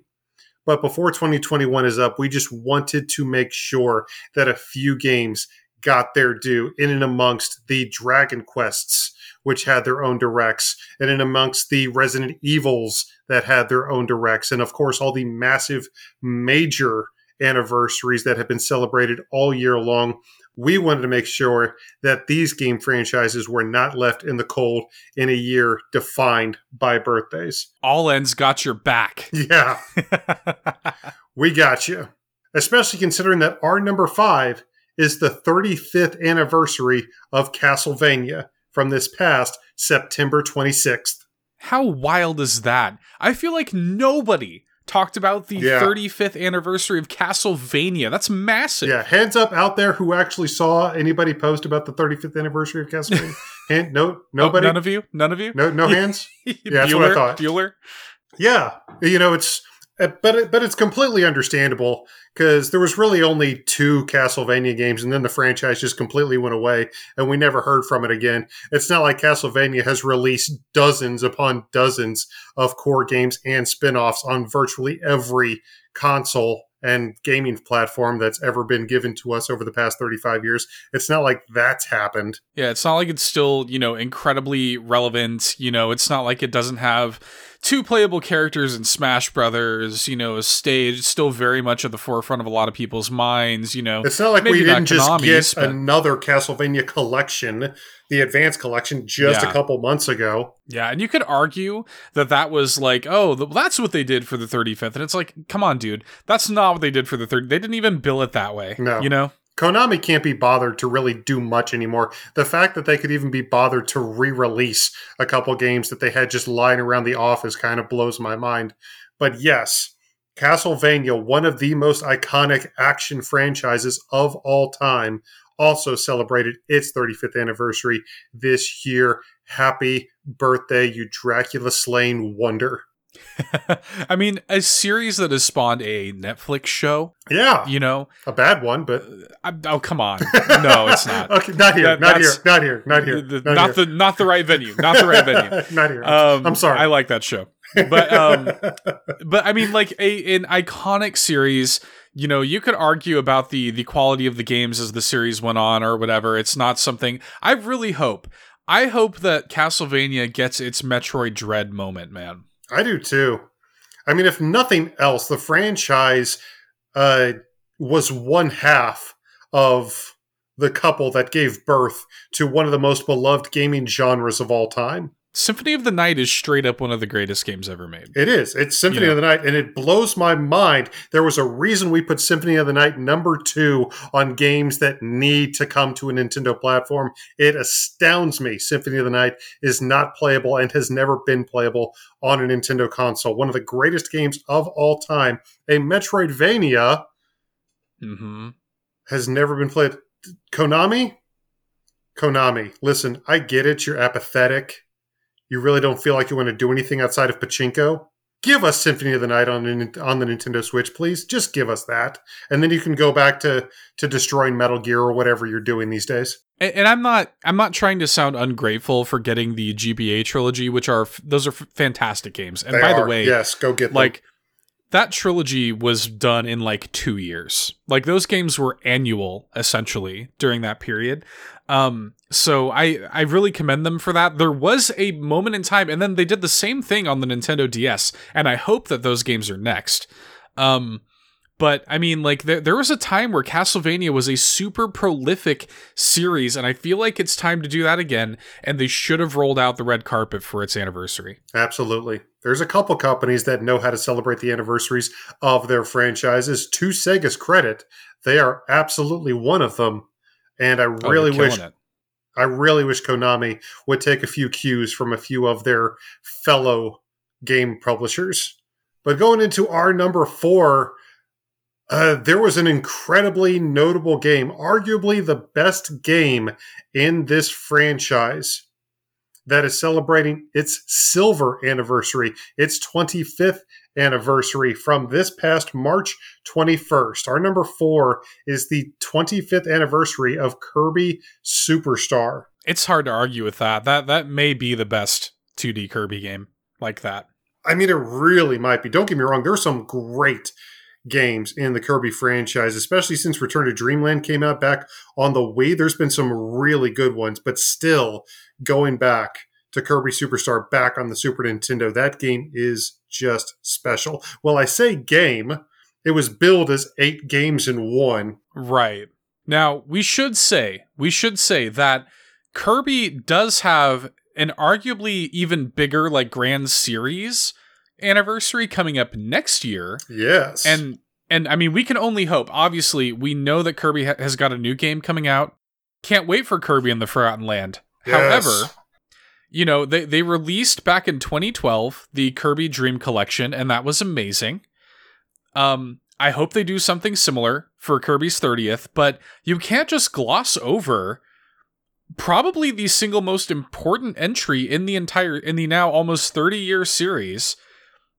Kirby Superstar really is probably its most important entry, and no fanfare whatsoever for its 25th anniversary. None whatsoever. Now, it's awesome that we have it on NSO, and you should absolutely play it on NSO. You don't even need the expansion pack to check this one out. It's a Super Nintendo game, so definitely check out Kirby. If you're a fan of Kirby whatsoever, Kirby Superstar is required reading. So definitely go back, definitely check that out. Kirby's Dream Land 3 and Kirby's Dream Course are also on the Super Nintendo, Nintendo Switch Online app. Definitely check those out as well. But at the very least, you need to see what everybody's been talking about since Kirby Superstar. They re-released it on the DS as Kirby Superstar Ultra. But honestly, that just made me nostalgic for the Super Nintendo version. I honestly think that with the exception of maybe Yoshi's Island, I think that Kirby Superstar is like probably the best looking game on the Super Nintendo also. Like, I just love the way that Kirby's art style translates, and the sprite work is so beautiful. The gameplay's pitch perfect. It's sort of like the we're all kind of used to, and we're all frankly a little bit spoiled by all the extra modes in a Kirby game, which again was billed as like 8 games in this. But that's sort of where it got its genesis. It's a hugely important game to the series. Yeah. And even more so, like, again, says talking about all the extra modes, they really went all out with Kirby Superstar. Honestly, a lot of the more modern Kirby games seem small by comparison to this old Super Nintendo title. There's just so much to love about Kirby Superstar. And we're still feeling there's so much that you can tell about modern Kirby games, that how much we're still taking, how many cues we're still taking from Kirby Superstar, even in the modern era of Kirby games. I'm sure there's going to be plenty of things next year that we can point to, plenty of Kirby Superstar influence that we can point to even in Kirby and the Forgotten Land next year. Man, I hope it's good. Please be good. I have faith. I think Kirby's been a really solid series, and I have faith. I'm keeping the faith, Eric. I do too, but going into 3 dimensions was not an easy transition for a very many game franchises, to the point where a lot of them had to wind up going right back to 2D. So going from 2D to 3D is a very difficult transition, but if anybody can make it, I have faith in the pink puffball.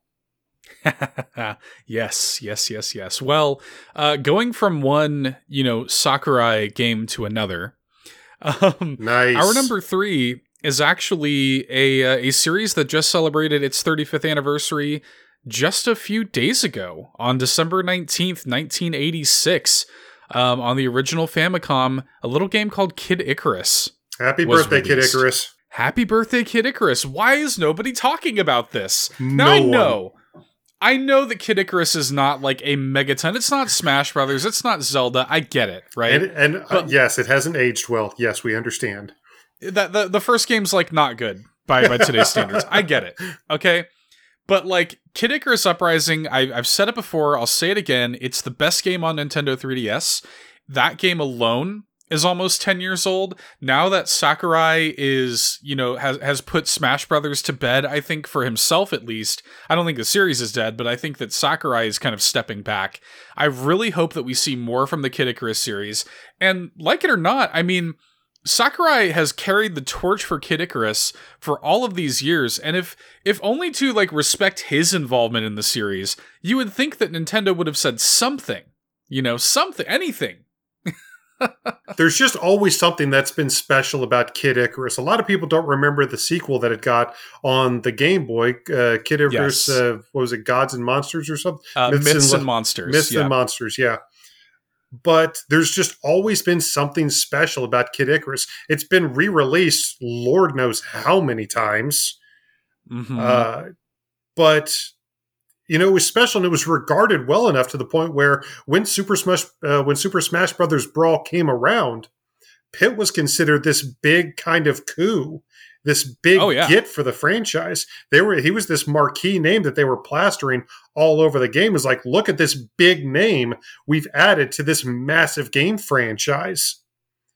That's just kind of always been, despite only having a couple games to his name, and despite them not aging well, there's just always been something really special, really endearing about Kid Icarus. And if you have the ability to get, that little extra control stick for the 3DS, definitely go play Uprising. I couldn't play it without it, but if you can get it, play it. I actually think that it's fine, like with the original control scheme, but especially if you play it on a new 3DS where it has the built-in C-stick. Yeah. The game controls, beautifully, and it's a phenomenal game. It blows my mind that Uprising did not. The game sold over 1 million copies. Like, it did well. It was really well received critically. The game came out almost 10 years ago now, if you can believe it. That game alone came out in 2012, and I just can't believe that didn't turn into its own little series. I mean, you could have made a new Uprising style Kid Icarus game every year, and I would have bought it. That game was amazing. The music, it's the best soundtrack on 3DS. It's the best story of a game on 3DS. That game is phenomenal. And I feel like it's slept on. And I feel like the series in general needs more respect than it's getting. But that has been, thank you all for coming to my TED Talk. That has been my Kid Icarus Uprising TED Talk. maybe for the 10th anniversary next year, they'll just port Uprising to Switch. That would make me happy. I would actually really like that. I think that would be great. Playing Kid Icarus Uprising with the Pro Controller, oh, that would be so much fun. Oh, yes, People please. forget too, Kid Icarus Uprising also had really good online multiplayer. Just saying. That game's so good, man. That feels like such a weird thing to say. It's the game's great. Anyway, thank you all for coming to my TED Talk. That's been Kid Icarus. That was our number 3. So going into our number 2, though, this one's interesting. So Nintendo did technically post something in regards to the 20th anniversary of the Nintendo GameCube on September 14th. However, it's the 20th anniversary of the GameCube, y'all. It should have been a huge deal. It should have been a blow up. There should have been, a GameCube game re-release or something. I'm not saying, roll out the red carpet, GameCube's on NSO now or whatever, but like something more than a tweet. I mean, I'm glad we got a tweet at least, but this is the 20th anniversary of the Nintendo GameCube. This is what we're talking about here. Yeah, and 2021 is actually a fairly notable anniversary for quite a few Nintendo consoles. It's the 20th anniversary of the Game Boy Advance, 15th anniversary of the Wii, and several other things. But yeah, the 20th anniversary of the GameCube, it is now a full actual human generation old. And it's arguably now more popular than it was when it came out.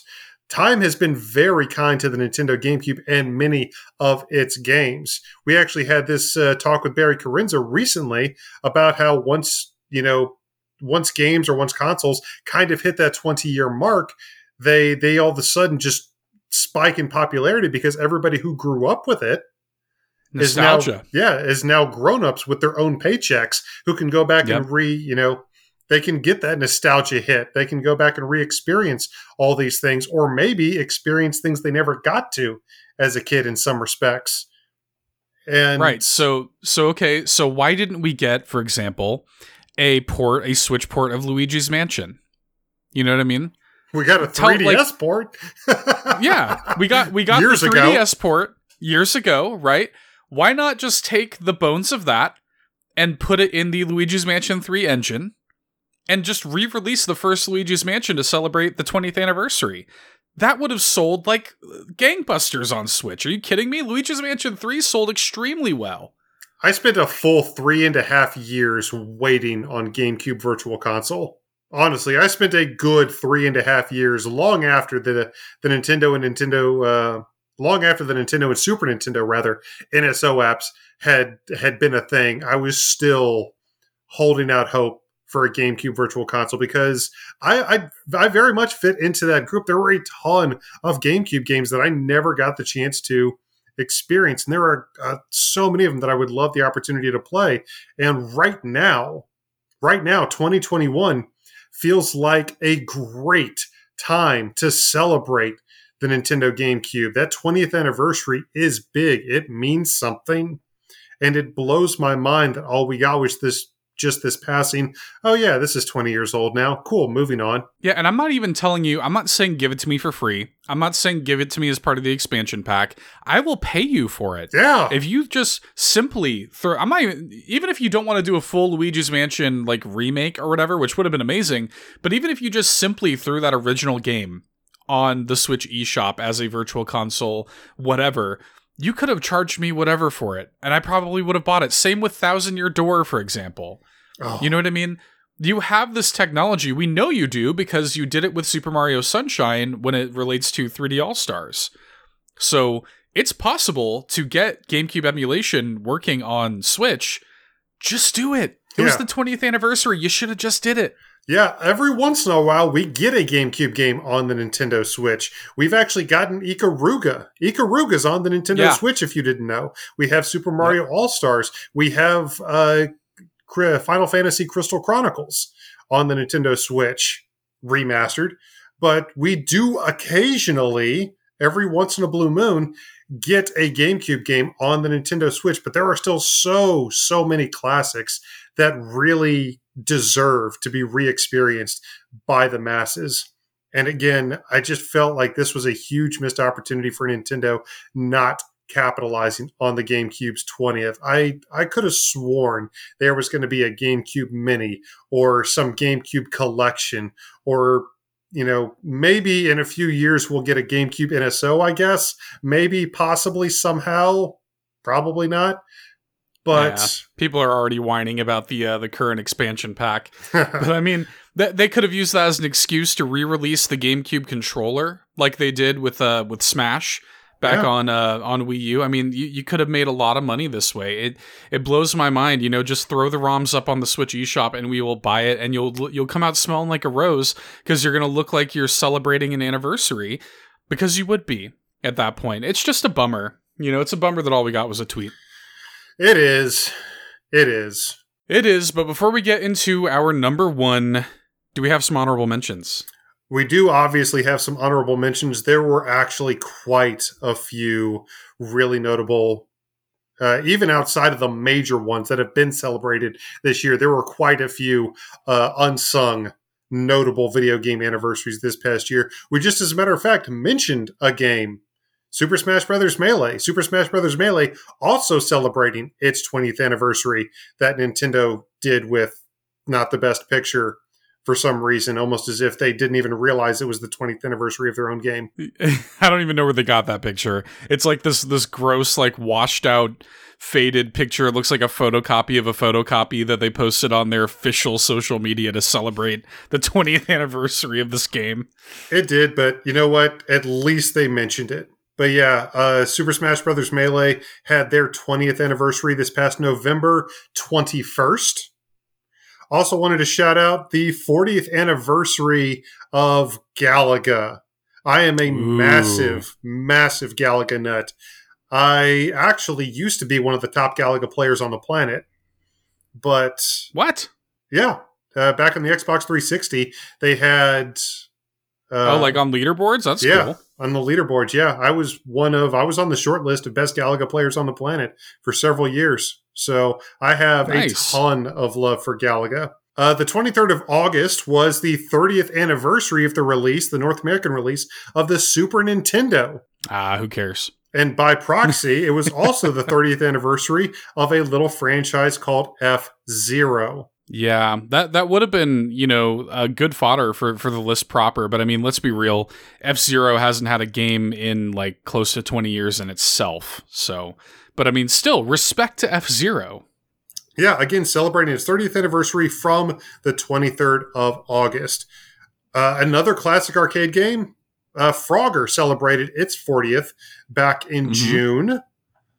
I would actually really like to see... There were some really interesting takes on the old-style Frogger back on the Game Boy Advance and the DS. I'm not talking about the weird, grotesque PS2 3D platformers.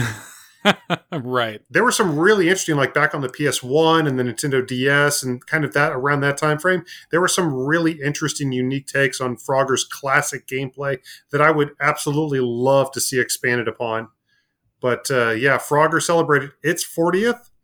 A rare classic, the Battletoads, celebrated their 30th anniversary this past June the 1st. That would have been the perfect opportunity to do another situation where Xbox and Nintendo play nice together and we got the new Battletoads on Switch.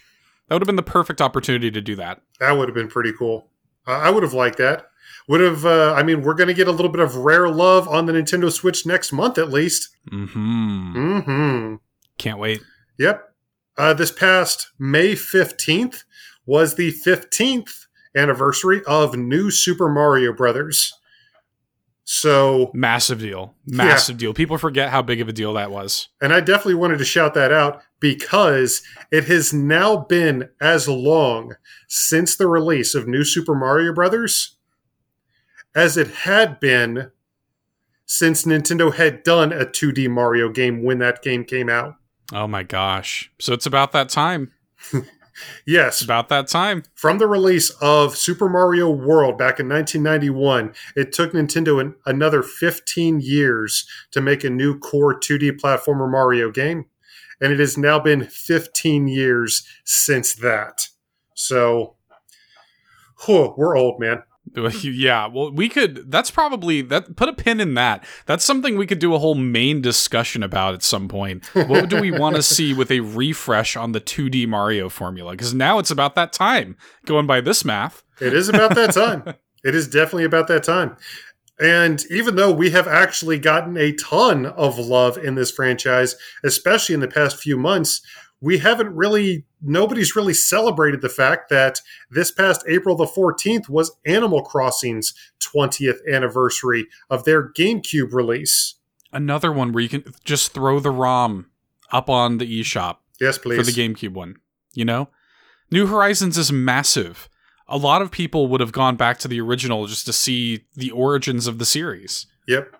This past March the 9th, we, as a matter of fact, very strongly celebrated this silver anniversary with a retrospective. Go back and check that out. This past March the 9th was the 25th anniversary of the iconic Super Mario RPG. Which is somehow still not on NSO. Yeah, somehow still not in. They did put it on the SNES Classic, the SNES Mini. Earthbound is also on the SNES Classic. So if you're still holding out hope for that, maybe try to track one of those down. I don't think they're too expensive online these days. Yeah, I don't think so. I think you can get away with one of those at a reasonable rate. I do wonder if it's a matter of like when, not if, with those games finally coming, or handshaking, or value propositions, or whatever. That's interesting. Yep. This past March the 5th was the 20th anniversary of Conker's Bad Fur Day. Dude, that was the one. That was the one for me when I saw this in this this list of anniversaries, where it was like that Saving Private Ryan GIF, where like immediately getting old. Yeah. Matt Damon immediately turning into an old man. That was totally. I cannot fathom that Conker's Bad Fur Day is 20 years old. Yeah, and it's closer to its 21st birthday already now. Holy moly, old enough to actually drink. Yeah. But the last one I want to shout out, and we did have a lot of honorable mentions, but there were just so many games that we felt deserved to be mentioned, at least, in this year of birthdays, in this year of anniversaries. There were a lot of notable games that have just gone under so many people's radars, and we would not have that here at All In a Nintendo Podcast. And this will not stand. This will not stand. But the last one I'm going to shout out real quick is one very near and dear to my heart. This past February the 6th was the 30th anniversary of the arcade release of Street Fighter II. Just a little game. Still got to be, just a little game. Still got to be one of the best fighting games ever made. I know, granted, it's been re-released a million times at this point, a million different versions. It's kind of like a thing, but still, you got to tip your hat. Street Fighter II is, when it comes to influence within a genre, right, you could argue that no game has influenced its genre more so than Street Fighter II. Yeah, 1000%. Yep. So, happy 30th birthday, you absolute icon. Yes, happy birthday, Street Fighter II. But going into our number one, this will probably come as no surprise to people who have been listening to the show throughout the course of 2021. The number one most overlooked Nintendo anniversary in the year 2021 is the 40th anniversary of Donkey Kong. Come on, man. I mean, it really is. On July 9th, 1981, Donkey Kong came out, and I mean, that game, you talk about an influential game. I'm not talking about a game that like set the groundwork for a bunch of like different series or whatever, but like it gave us Mario. You know what I mean? Like, just that alone is a massive deal. Donkey Kong's influence is felt, and it kind of created the Nintendo that we know today. Yeah. Even more so than the original Super Mario Brothers. Donkey Kong sort of laid the groundwork for today's Nintendo. Yeah, Donkey Kong's success is kind of what inspired Nintendo to say, okay, maybe there's something to this video game thing. Mm-hmm. Yeah, we've watched some really good documentaries over the past year and a half. High Score and stuff on Netflix and on Crackle. We actually interviewed one of the filmmakers behind the documentary. There's been some really interesting history lessons to come out about Nintendo, and a lot of it does wind up just coming back to Donkey Kong, and it astounds me. It's a total turning point. Yeah. Astounds me, considering that they wanted to make such a big deal out of Mario's 35th. They wanted to make such a big deal out of Samus's 35th, and they tried to make a big deal, I guess, out of Zelda's 35th. But you have the 40th anniversary of the game and the cabinet that really sets you on your path to where you are now. And all we really got was a tease of a door at a theme park. Yeah, and I mean, we know that we know that Seth Rogen's like voicing him in the Mario movie or whatever, but the reality is that we haven't seen a brand new Donkey Kong game since 2014 with Tropical Freeze. Tropical Freeze alone came out now almost 8 years ago. That's insane. This is a prolific first-party Nintendo series that is getting a theme park expansion and is now 40 years old. And I will continue to talk about a new Donkey Kong game coming. It's absolutely coming. I just can't believe, I can't believe that they didn't even announce it this year in the 40th anniversary year. Like if COVID delayed the development, I'm sure it did, blah, blah, blah.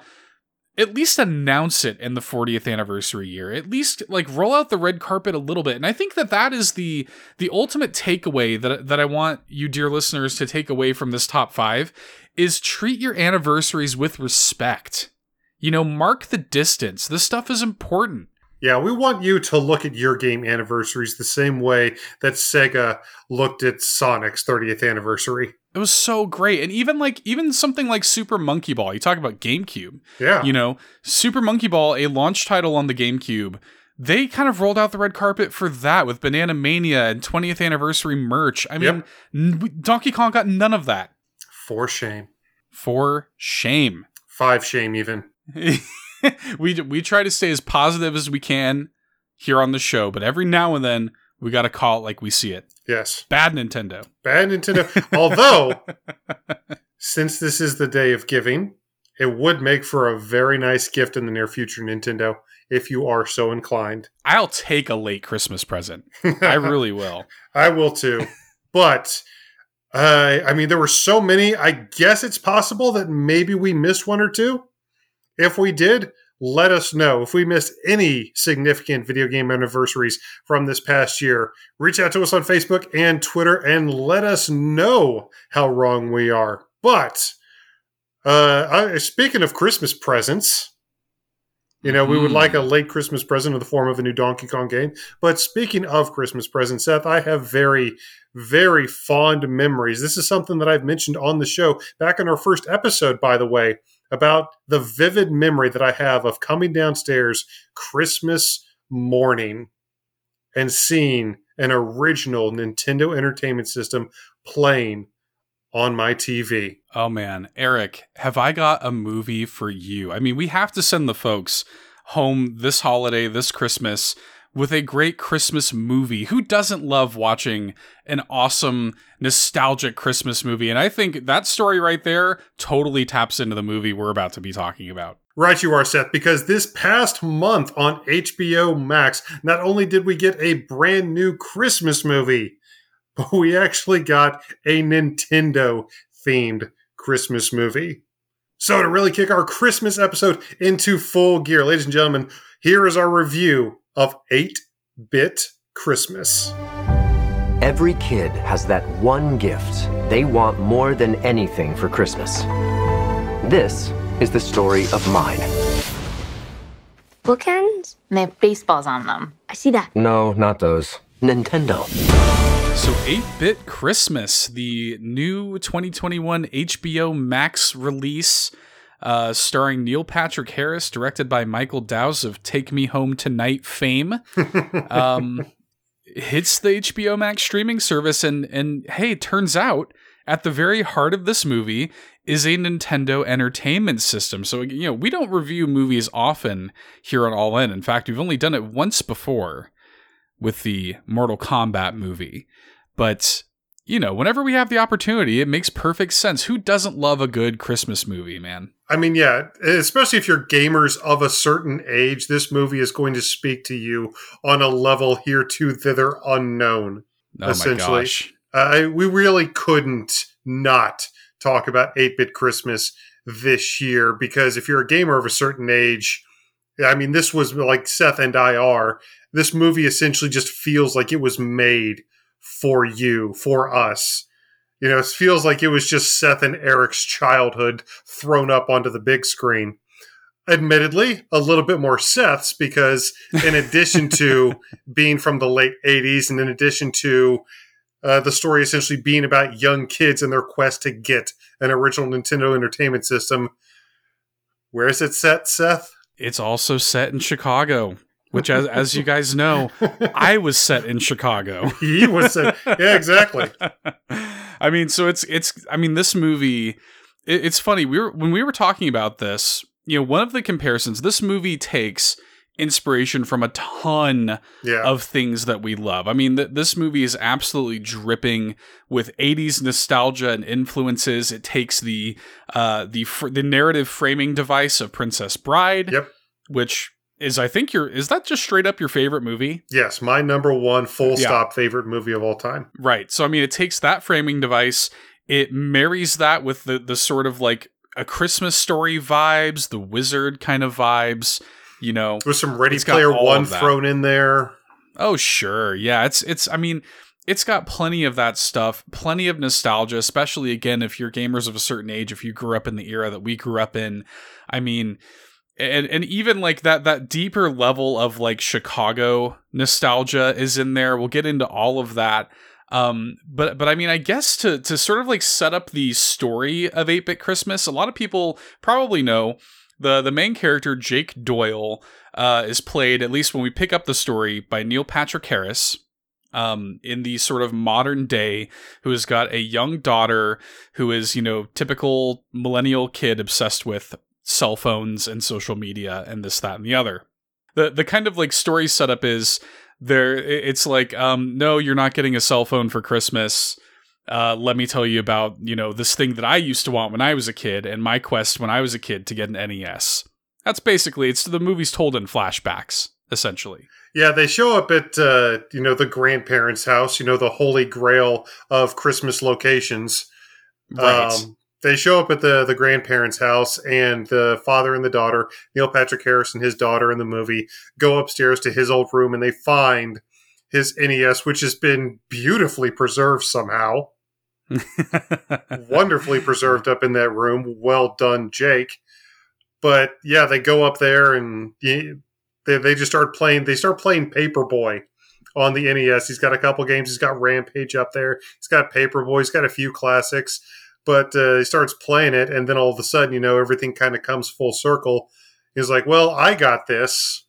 This reminds me of my Christmas past. So I kind of understand where you're coming from with your cell phone. So let me tell you the tale, young one, of our quest to gain the Holy Grail, the Nintendo Entertainment System. And then it cuts to the opening credits, the wonderfully little pixelated 8-bit Christmas title screen. And, we're right back there. I want to say, I really do feel like the costume designer took... Yeah. I want to say they took a couple of the costumes like straight off the Christmas Story set and used them here. I mean, some of it definitely feels that way. And that's actually, I think A Christmas Story is a really good comparison. And one of the things that I'm really curious about is, like, we've already talked about, we'll get more into this, but we've already talked about how much nostalgia is in this movie. Yes. And I do wonder, it's impossible for you and I to remove ourselves from that, because this movie is tailored to people like you and I, literally. So I do wonder if that, because, you and I were talking before we started recording, like A Christmas Story, it's a classic Christmas movie. It's not my favorite Christmas movie. See, yeah, I'm not honestly even a big fan. I know for a lot of people out there that might seem blasphemous or something, but yeah, it never really hit for me. I understand that it's a beloved Christmas movie, but for me, it just didn't hit. But this one did. And even watching the movie, I was able to see so many of the parallels. I was able to see a lot of that Christmas Story influence in this one. And it kind of made me wonder the same thing, whether or not it's just you had to be there kind of thing. Right. Because our parents grew up in that era that A Christmas Story is set in. So that rings true for them. And that's why they love it.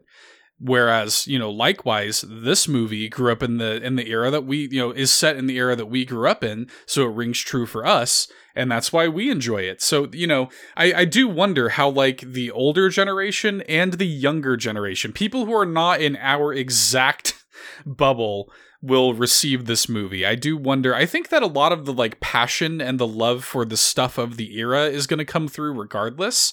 But I do wonder. I don't think it's going to hit quite as well if you're somebody who is younger and can't relate to this stuff, or somebody who is older and can't relate to this stuff. Yeah, and I think that might be one of the biggest drawbacks to the movie is, like, it was so clearly made for a niche group of people. Us gamers that grew up, that were young in the late 80s and early 90s, just us people who were so unabashedly enamored with Nintendo and video games when they were really exploding into popularity. Because there's so much stuff in this movie that just rings almost uncomfortably true about my childhood. Like, genuinely just rings almost uncomfortably true, because a lot of the characters, a lot of the kids, I knew them growing up. Oh, sure. I absolutely knew them.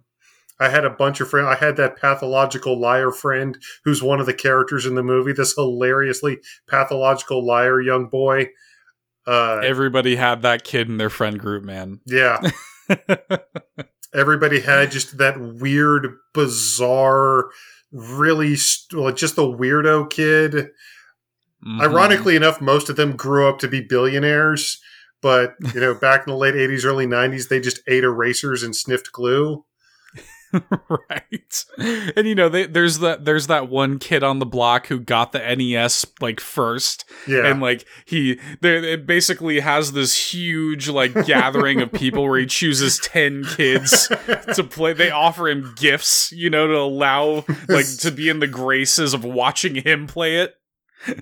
And I love one of the things about this movie is because it's kind of being told from the perspective of children.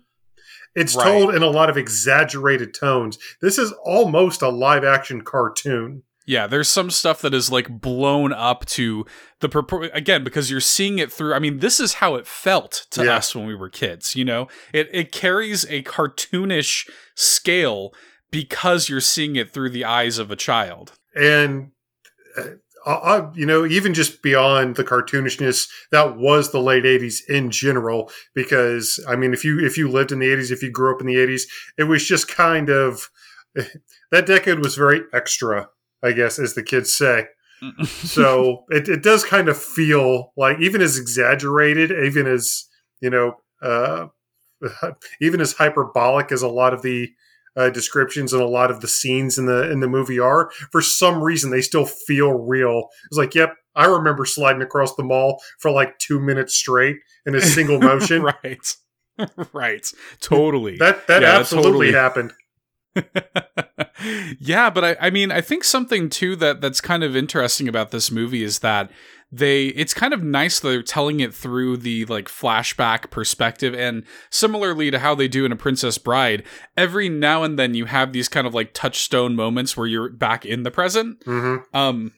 And I think with the use of the daughter, they do a lot of kind of interesting things of like modernizing it. Like there's a moment in the movie, not to get like too into spoilers or whatever, but there's a moment in the movie that deals with the humiliation of being a boy in the 80s having to wear girl boots, right? Mm-hmm. And then we get a cut to the daughter being like, well, like, who cares? Like, why was that a big deal? And it's like, no, back then it was. Yeah. You know? So it's stuff like that that I think is kind of interesting. You know, while the biggest knock against the movie may be its setting and may be the audience it's appealing to, I do kind of like that there are little moments like that kind of contextualize it for somebody who isn't in it, you know? Yeah, there's just so many little things that, I mean, it's based off of a book. Yeah, I didn't even know that until I had done some research about it. Like, I didn't even realize it was based on a book. Yeah, it's based off of a book by Kevin Jakubowski. Mm-hmm. And the way that they're able to present things in this movie, like, this unlocked memories from my childhood that I didn't even know were still up there. There's a scene that there's baseball cards in the movie, and they take the gum out of the baseball card wrapper, and they just very briefly show that, you know, anybody who's ever eaten gum out of a pack of baseball cards knows that it's essentially dehydrated rock candy. Oh yeah. And just showing that off for just a second, there's a, you know, not to get too gross, but there's an anecdotal diarrhea song in there that when they started singing that in the movie, like, I grabbed both sides of my chair, like, oh, like memory unlocked. Yeah, it's like in Inside Out. It's like core memory. Yeah, exactly. You know, it's stuff like that. And I mean, we touched on this a little bit before, but I mean, especially if you're somebody who grew up in this era in Chicago, have I got a movie for you, man? Because this movie, I asked you about this because they do some weird stuff with. Then obviously they mention the sports teams because Chicago, if you don't know, folks, is a fairly big sports town. But they do also, like, there's apparently some interstate rivalry. Oh yeah, it was so funny. There's a moment where the dad, played by Steve Zahn, is by the way, the first like 30 minutes of the movie, I thought it was Crispin Glover. I was like, this movie's so 80s. He thought he was watching Back to the Future. Yeah, he's totally like channeling that vibe. But he's the dad who's like the handyman, but he never finishes any of his DIY projects. You know, he's always got something he's working on. You know, meanwhile, Jake's wearing like this oversized Chicago Bears, you know, beanie throughout the entire film, and it's just so wonderful. He's drinking out of like one of those old Chicago Blackhawks plastic cups that everybody had. It's all beat up, you know. And so it totally took me back though, because there's a moment where they're in traffic and the dad's yelling at some, oh, of course he's got Wisconsin plates, you know. And that's so accurate, dude. Like that's exactly what I felt like. I was in the back of my grandfather's car in that moment, just like listening to him yelling about people in Chicago hate people from Wisconsin. I don't know why. It's like, oh, the realness. Oh, the realness. And then it's like, you know, little things like every Chicago family has a summer sausage in their fridge at Christmas. That's just true. I think if you don't go and buy one actually manifests in your fridge. You know, little stuff. He puts on a Jewel Osco, or a Jewel bag before it became Jewel Osco, a Jewel bag on his head at a certain point, and it's just like so much like Chicago nostalgia, man. That was so cool to see. Made me so happy. It's almost as if like this author just kept all of these memories as little time capsules to reuse later on in this book and in this movie. Because there's just so many individual moments in this movie that I almost felt like were ripped from my own personal experience as well. And it's honestly not even just a movie of moments. I was surprised to find out that this was actually a good movie. Yeah, it's a good movie with like a good message to it. And relatable characters that I think are actually well cast and like well performed. By the way, the movie is not like rife with huge names or anything like this. I mean, we've said Neil Patrick Harris, who, you know, narrates and is in a handful of scenes. I mean, they probably had Neil Patrick Harris on set for like a day. You know what I mean? By and large, it's mostly the kid who plays young Jake Doyle. Who does a great job. He's great. Does a he's great great. They're all job. great. And he's perfect for the tone of the movie. That exaggerated kind of over-the-top live-action cartoon. Yeah, the kid who plays young Jake, his name, this has got to be a screen name or something. His name is Winslow Fagley. Like Benedict Cumberbatch. Yeah. But it's the young kid's name is Winslow Fagley, and he does a really, really good job. A lot of the supporting cast is really admirable as well. But the kid they got to play young Jake, the main character of this movie, just fit in so perfectly with the tonality and what was going on. I'm sure the kid didn't really understand and didn't have a lot of reference for what was going on. But, I mean, credit to him. He delivered his lines incredibly well. He acted everything in, I don't want to say well necessarily, because, well implies like this was some deep emotional Oscar-worthy performance or something. But he acted everything as appropriately as I think he possibly could have. He's got kind of a young Patton Oswalt kind of vibe. Kinda. I can see that. Yeah. Yeah, he's kind of, he's got these moments of like energy and exaggerated cartoonishness, but he's also got this kind of like nerdy, kind of doughy quality to him. And, I really, really liked him. He's a great lead. And then like the actress who plays the little sister, it just has just the perfect amount of just like your evil little sister who's like conniving and, again, you mentioned the pathological liar kid, just perfectly cast, like one of your best friends who also has like a sister that's hanging around, so the school bully. Yeah. Oh my gosh. Everybody knows that school bully who was 8, 9, 10 years old, but you swore they shaved. Either that or he was held back like 8 years or something, like way bigger than everybody else. He was totally like, he was like a young Andre the Giant. Like he had that kind of vibe to him, but he's got the metal head, the long hair, and the ripped jeans, And even going back to the sister, though, the whole thing of, no, we're not going to get you a Nintendo. Now help us find your sister what she desperately wants for Christmas. Like, like I had to stop the movie and stand up and just walk around. Like the anger, the oh man, it's like I felt that in my bones, inside the marrow of my very body. I felt that. It's like, why? Yeah, I can't have, but she can. Why? We're older brothers, man. We're older brothers. We have been there for sure. It's like, hang on, she gets the Cabbage Patch Kid doll? Come on, man. I understand Nintendo is slightly more expensive than a Cabbage Patch doll, but just the whole principle of your younger sister is going to get what she wants because we don't want to have to deal with her, and you don't get what you want because they don't have any money left after they get what... Right. Exactly. A lot of things in this movie ring true, man. Like a lot of it rings true. But I mean, the movie itself, though, I will say, like, I really appreciated the way they handled the ending of the movie. Yeah. Like, I really liked that a lot. I like the place. I like the overall message of the movie quite a bit.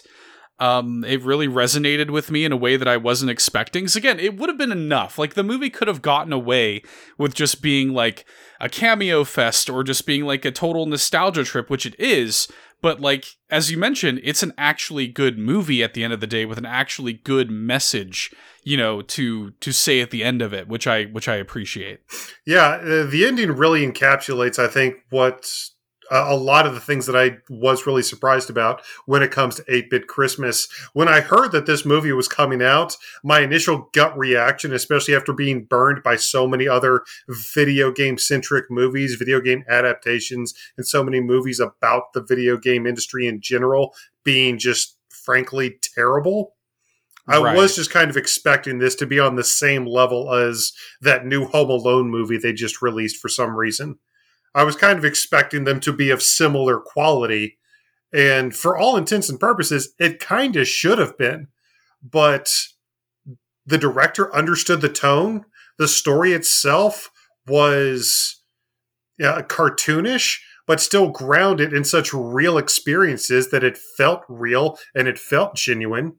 The casting director was able to get the perfect people to portray these kids for the tonality of the movie. And then the end of the movie, which could have very easily been, this formulaic color by numbers ending to a movie. Like it absolutely should have been from all angles. It should have been that type of movie. But yeah, you get to the ending and there's a couple pretty nice surprises there at the end. Yeah. It could even be, I think that honestly, again, because so much of the movie is told through that exaggerated, we've used the word cartoonish a couple of times, like that exaggerated kind of tone.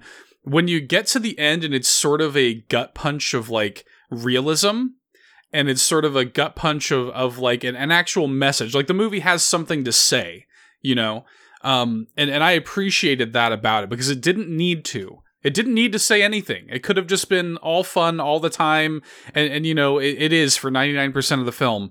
But I really appreciate that the movie was brave enough to give a good message by the end of it. I really appreciated that. Yeah, and there was I'm not going to spoil what it was, but there was kind of a big fake out at the end of the movie. Yes.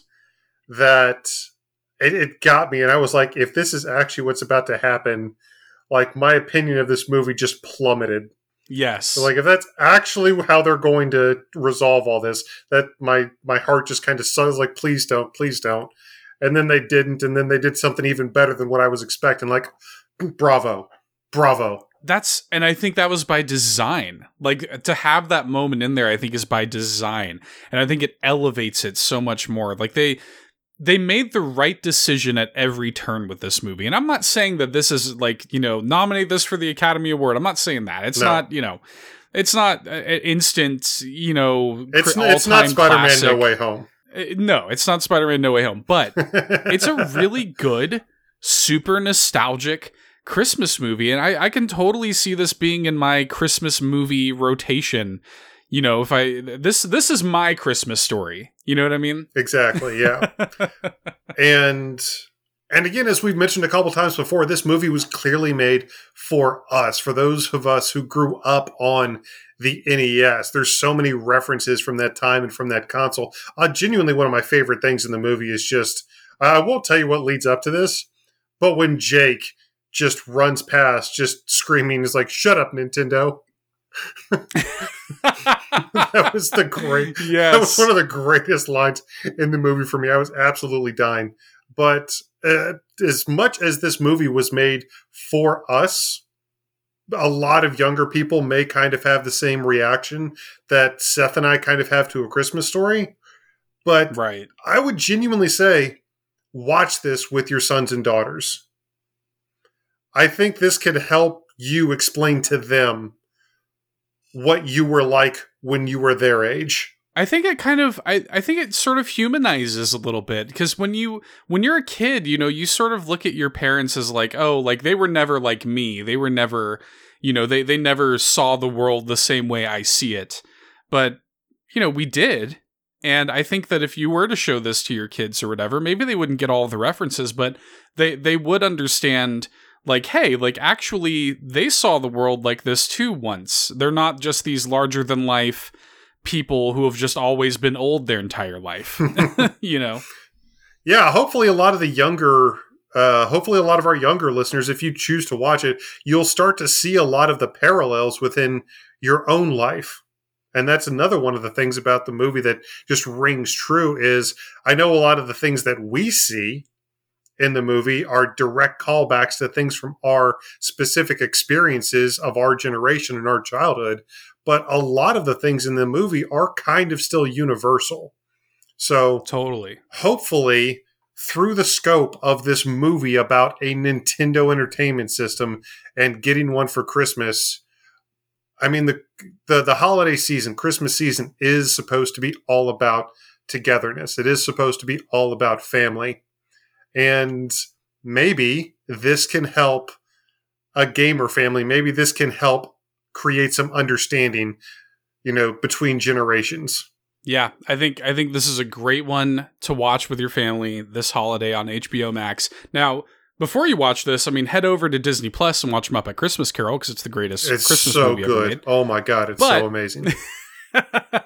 But no, this is totally, this earns its spot, I think, in your rotation, and just a great, especially, you know, for Nintendo fans, for people in our age bracket, which I think a lot of our listeners are about our age. Watch it for yourself, share it with your family. I think everybody's going to have a good time. Yeah. Now, to be fair, it's not a perfect movie. I wouldn't, there's a lot of movies that I wouldn't rate it above, even as Christmas movies, but it was a very pleasant surprise. I do think the middle kind of dips a little bit. It does, the movie needs to, the movie kind of loses its pace there in the middle a little bit. The score, honestly, I couldn't even remember the score. And there were a couple moments that, I think they could have left out. But overall, I went into 8-Bit Christmas with absolutely zero expectations and was very, very pleasantly surprised. Yes, again, the movie was made for us, but that still wouldn't have changed if I thought it was a bad movie. I'm not going to like something just because it's speaking directly to me. And this movie just, again, fired on almost every cylinder. So well done. Well done. Bravo. I really liked it. I kind of just want to watch it again. It's just fun. It is fun. And for me, and maybe if I ever have kids, maybe Seth, if you ever have kids, maybe that could be our thing with our kids. Yeah, totally. And if you've seen the movie, maybe you understand that. But speaking of seeing it, have you seen it? Have you checked out HBO Max's brand new Neil Patrick Harris Christmas vehicle, 8-Bit Christmas? Did you get a Nintendo for Christmas back when you were a kid? I did. Let us know your Nintendo Christmas stories. Reach out to us on Facebook at All In Podcast. Reach out to us on Twitter at All In Podcast. Join the conversation with us and all of our friends over on Discord. Follow us at youtube.com/allinpodcast, at twitch.tv/allinpodcast, and do actually follow the podcast itself. You can check us out on iTunes, Google Play, Spotify, SoundCloud, and Podchaser. And for those of you listening on iTunes, Spotify, and Podchaser, do please, if you feel so inclined, drop a review, drop some words, as Seth likes to say. Those 5-star reviews do very much help us with visibility, and especially going into the next year, we are looking to do even bigger and better things with All In, a Nintendo podcast. But guys, like every other week, we just want to thank you all so much for hanging out with us each and every Saturday. Thank you so much for hanging out with us this Christmas and making us part of your end of the year rotation. Namaste. Yes, man, what a great year it has been. And I honestly, the show's grown so much over this past year. Indeed. And onward and upward, man. Again, the reviews help us so much with visibility to continue to grow this thing together.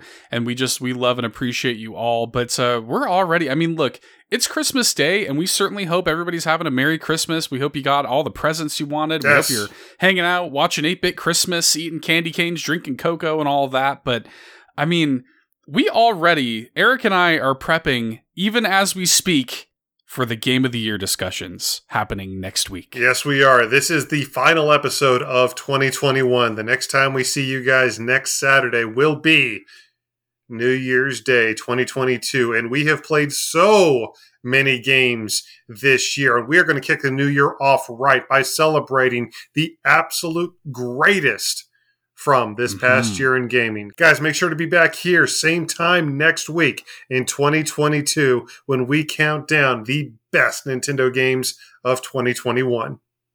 But until then, I have been the Eric of Christmas Future. And I have been Seth Actually. Have a Merry Christmas, everybody. Have a Happy New Year. We'll see you in 2022. We love you all very much. Bye.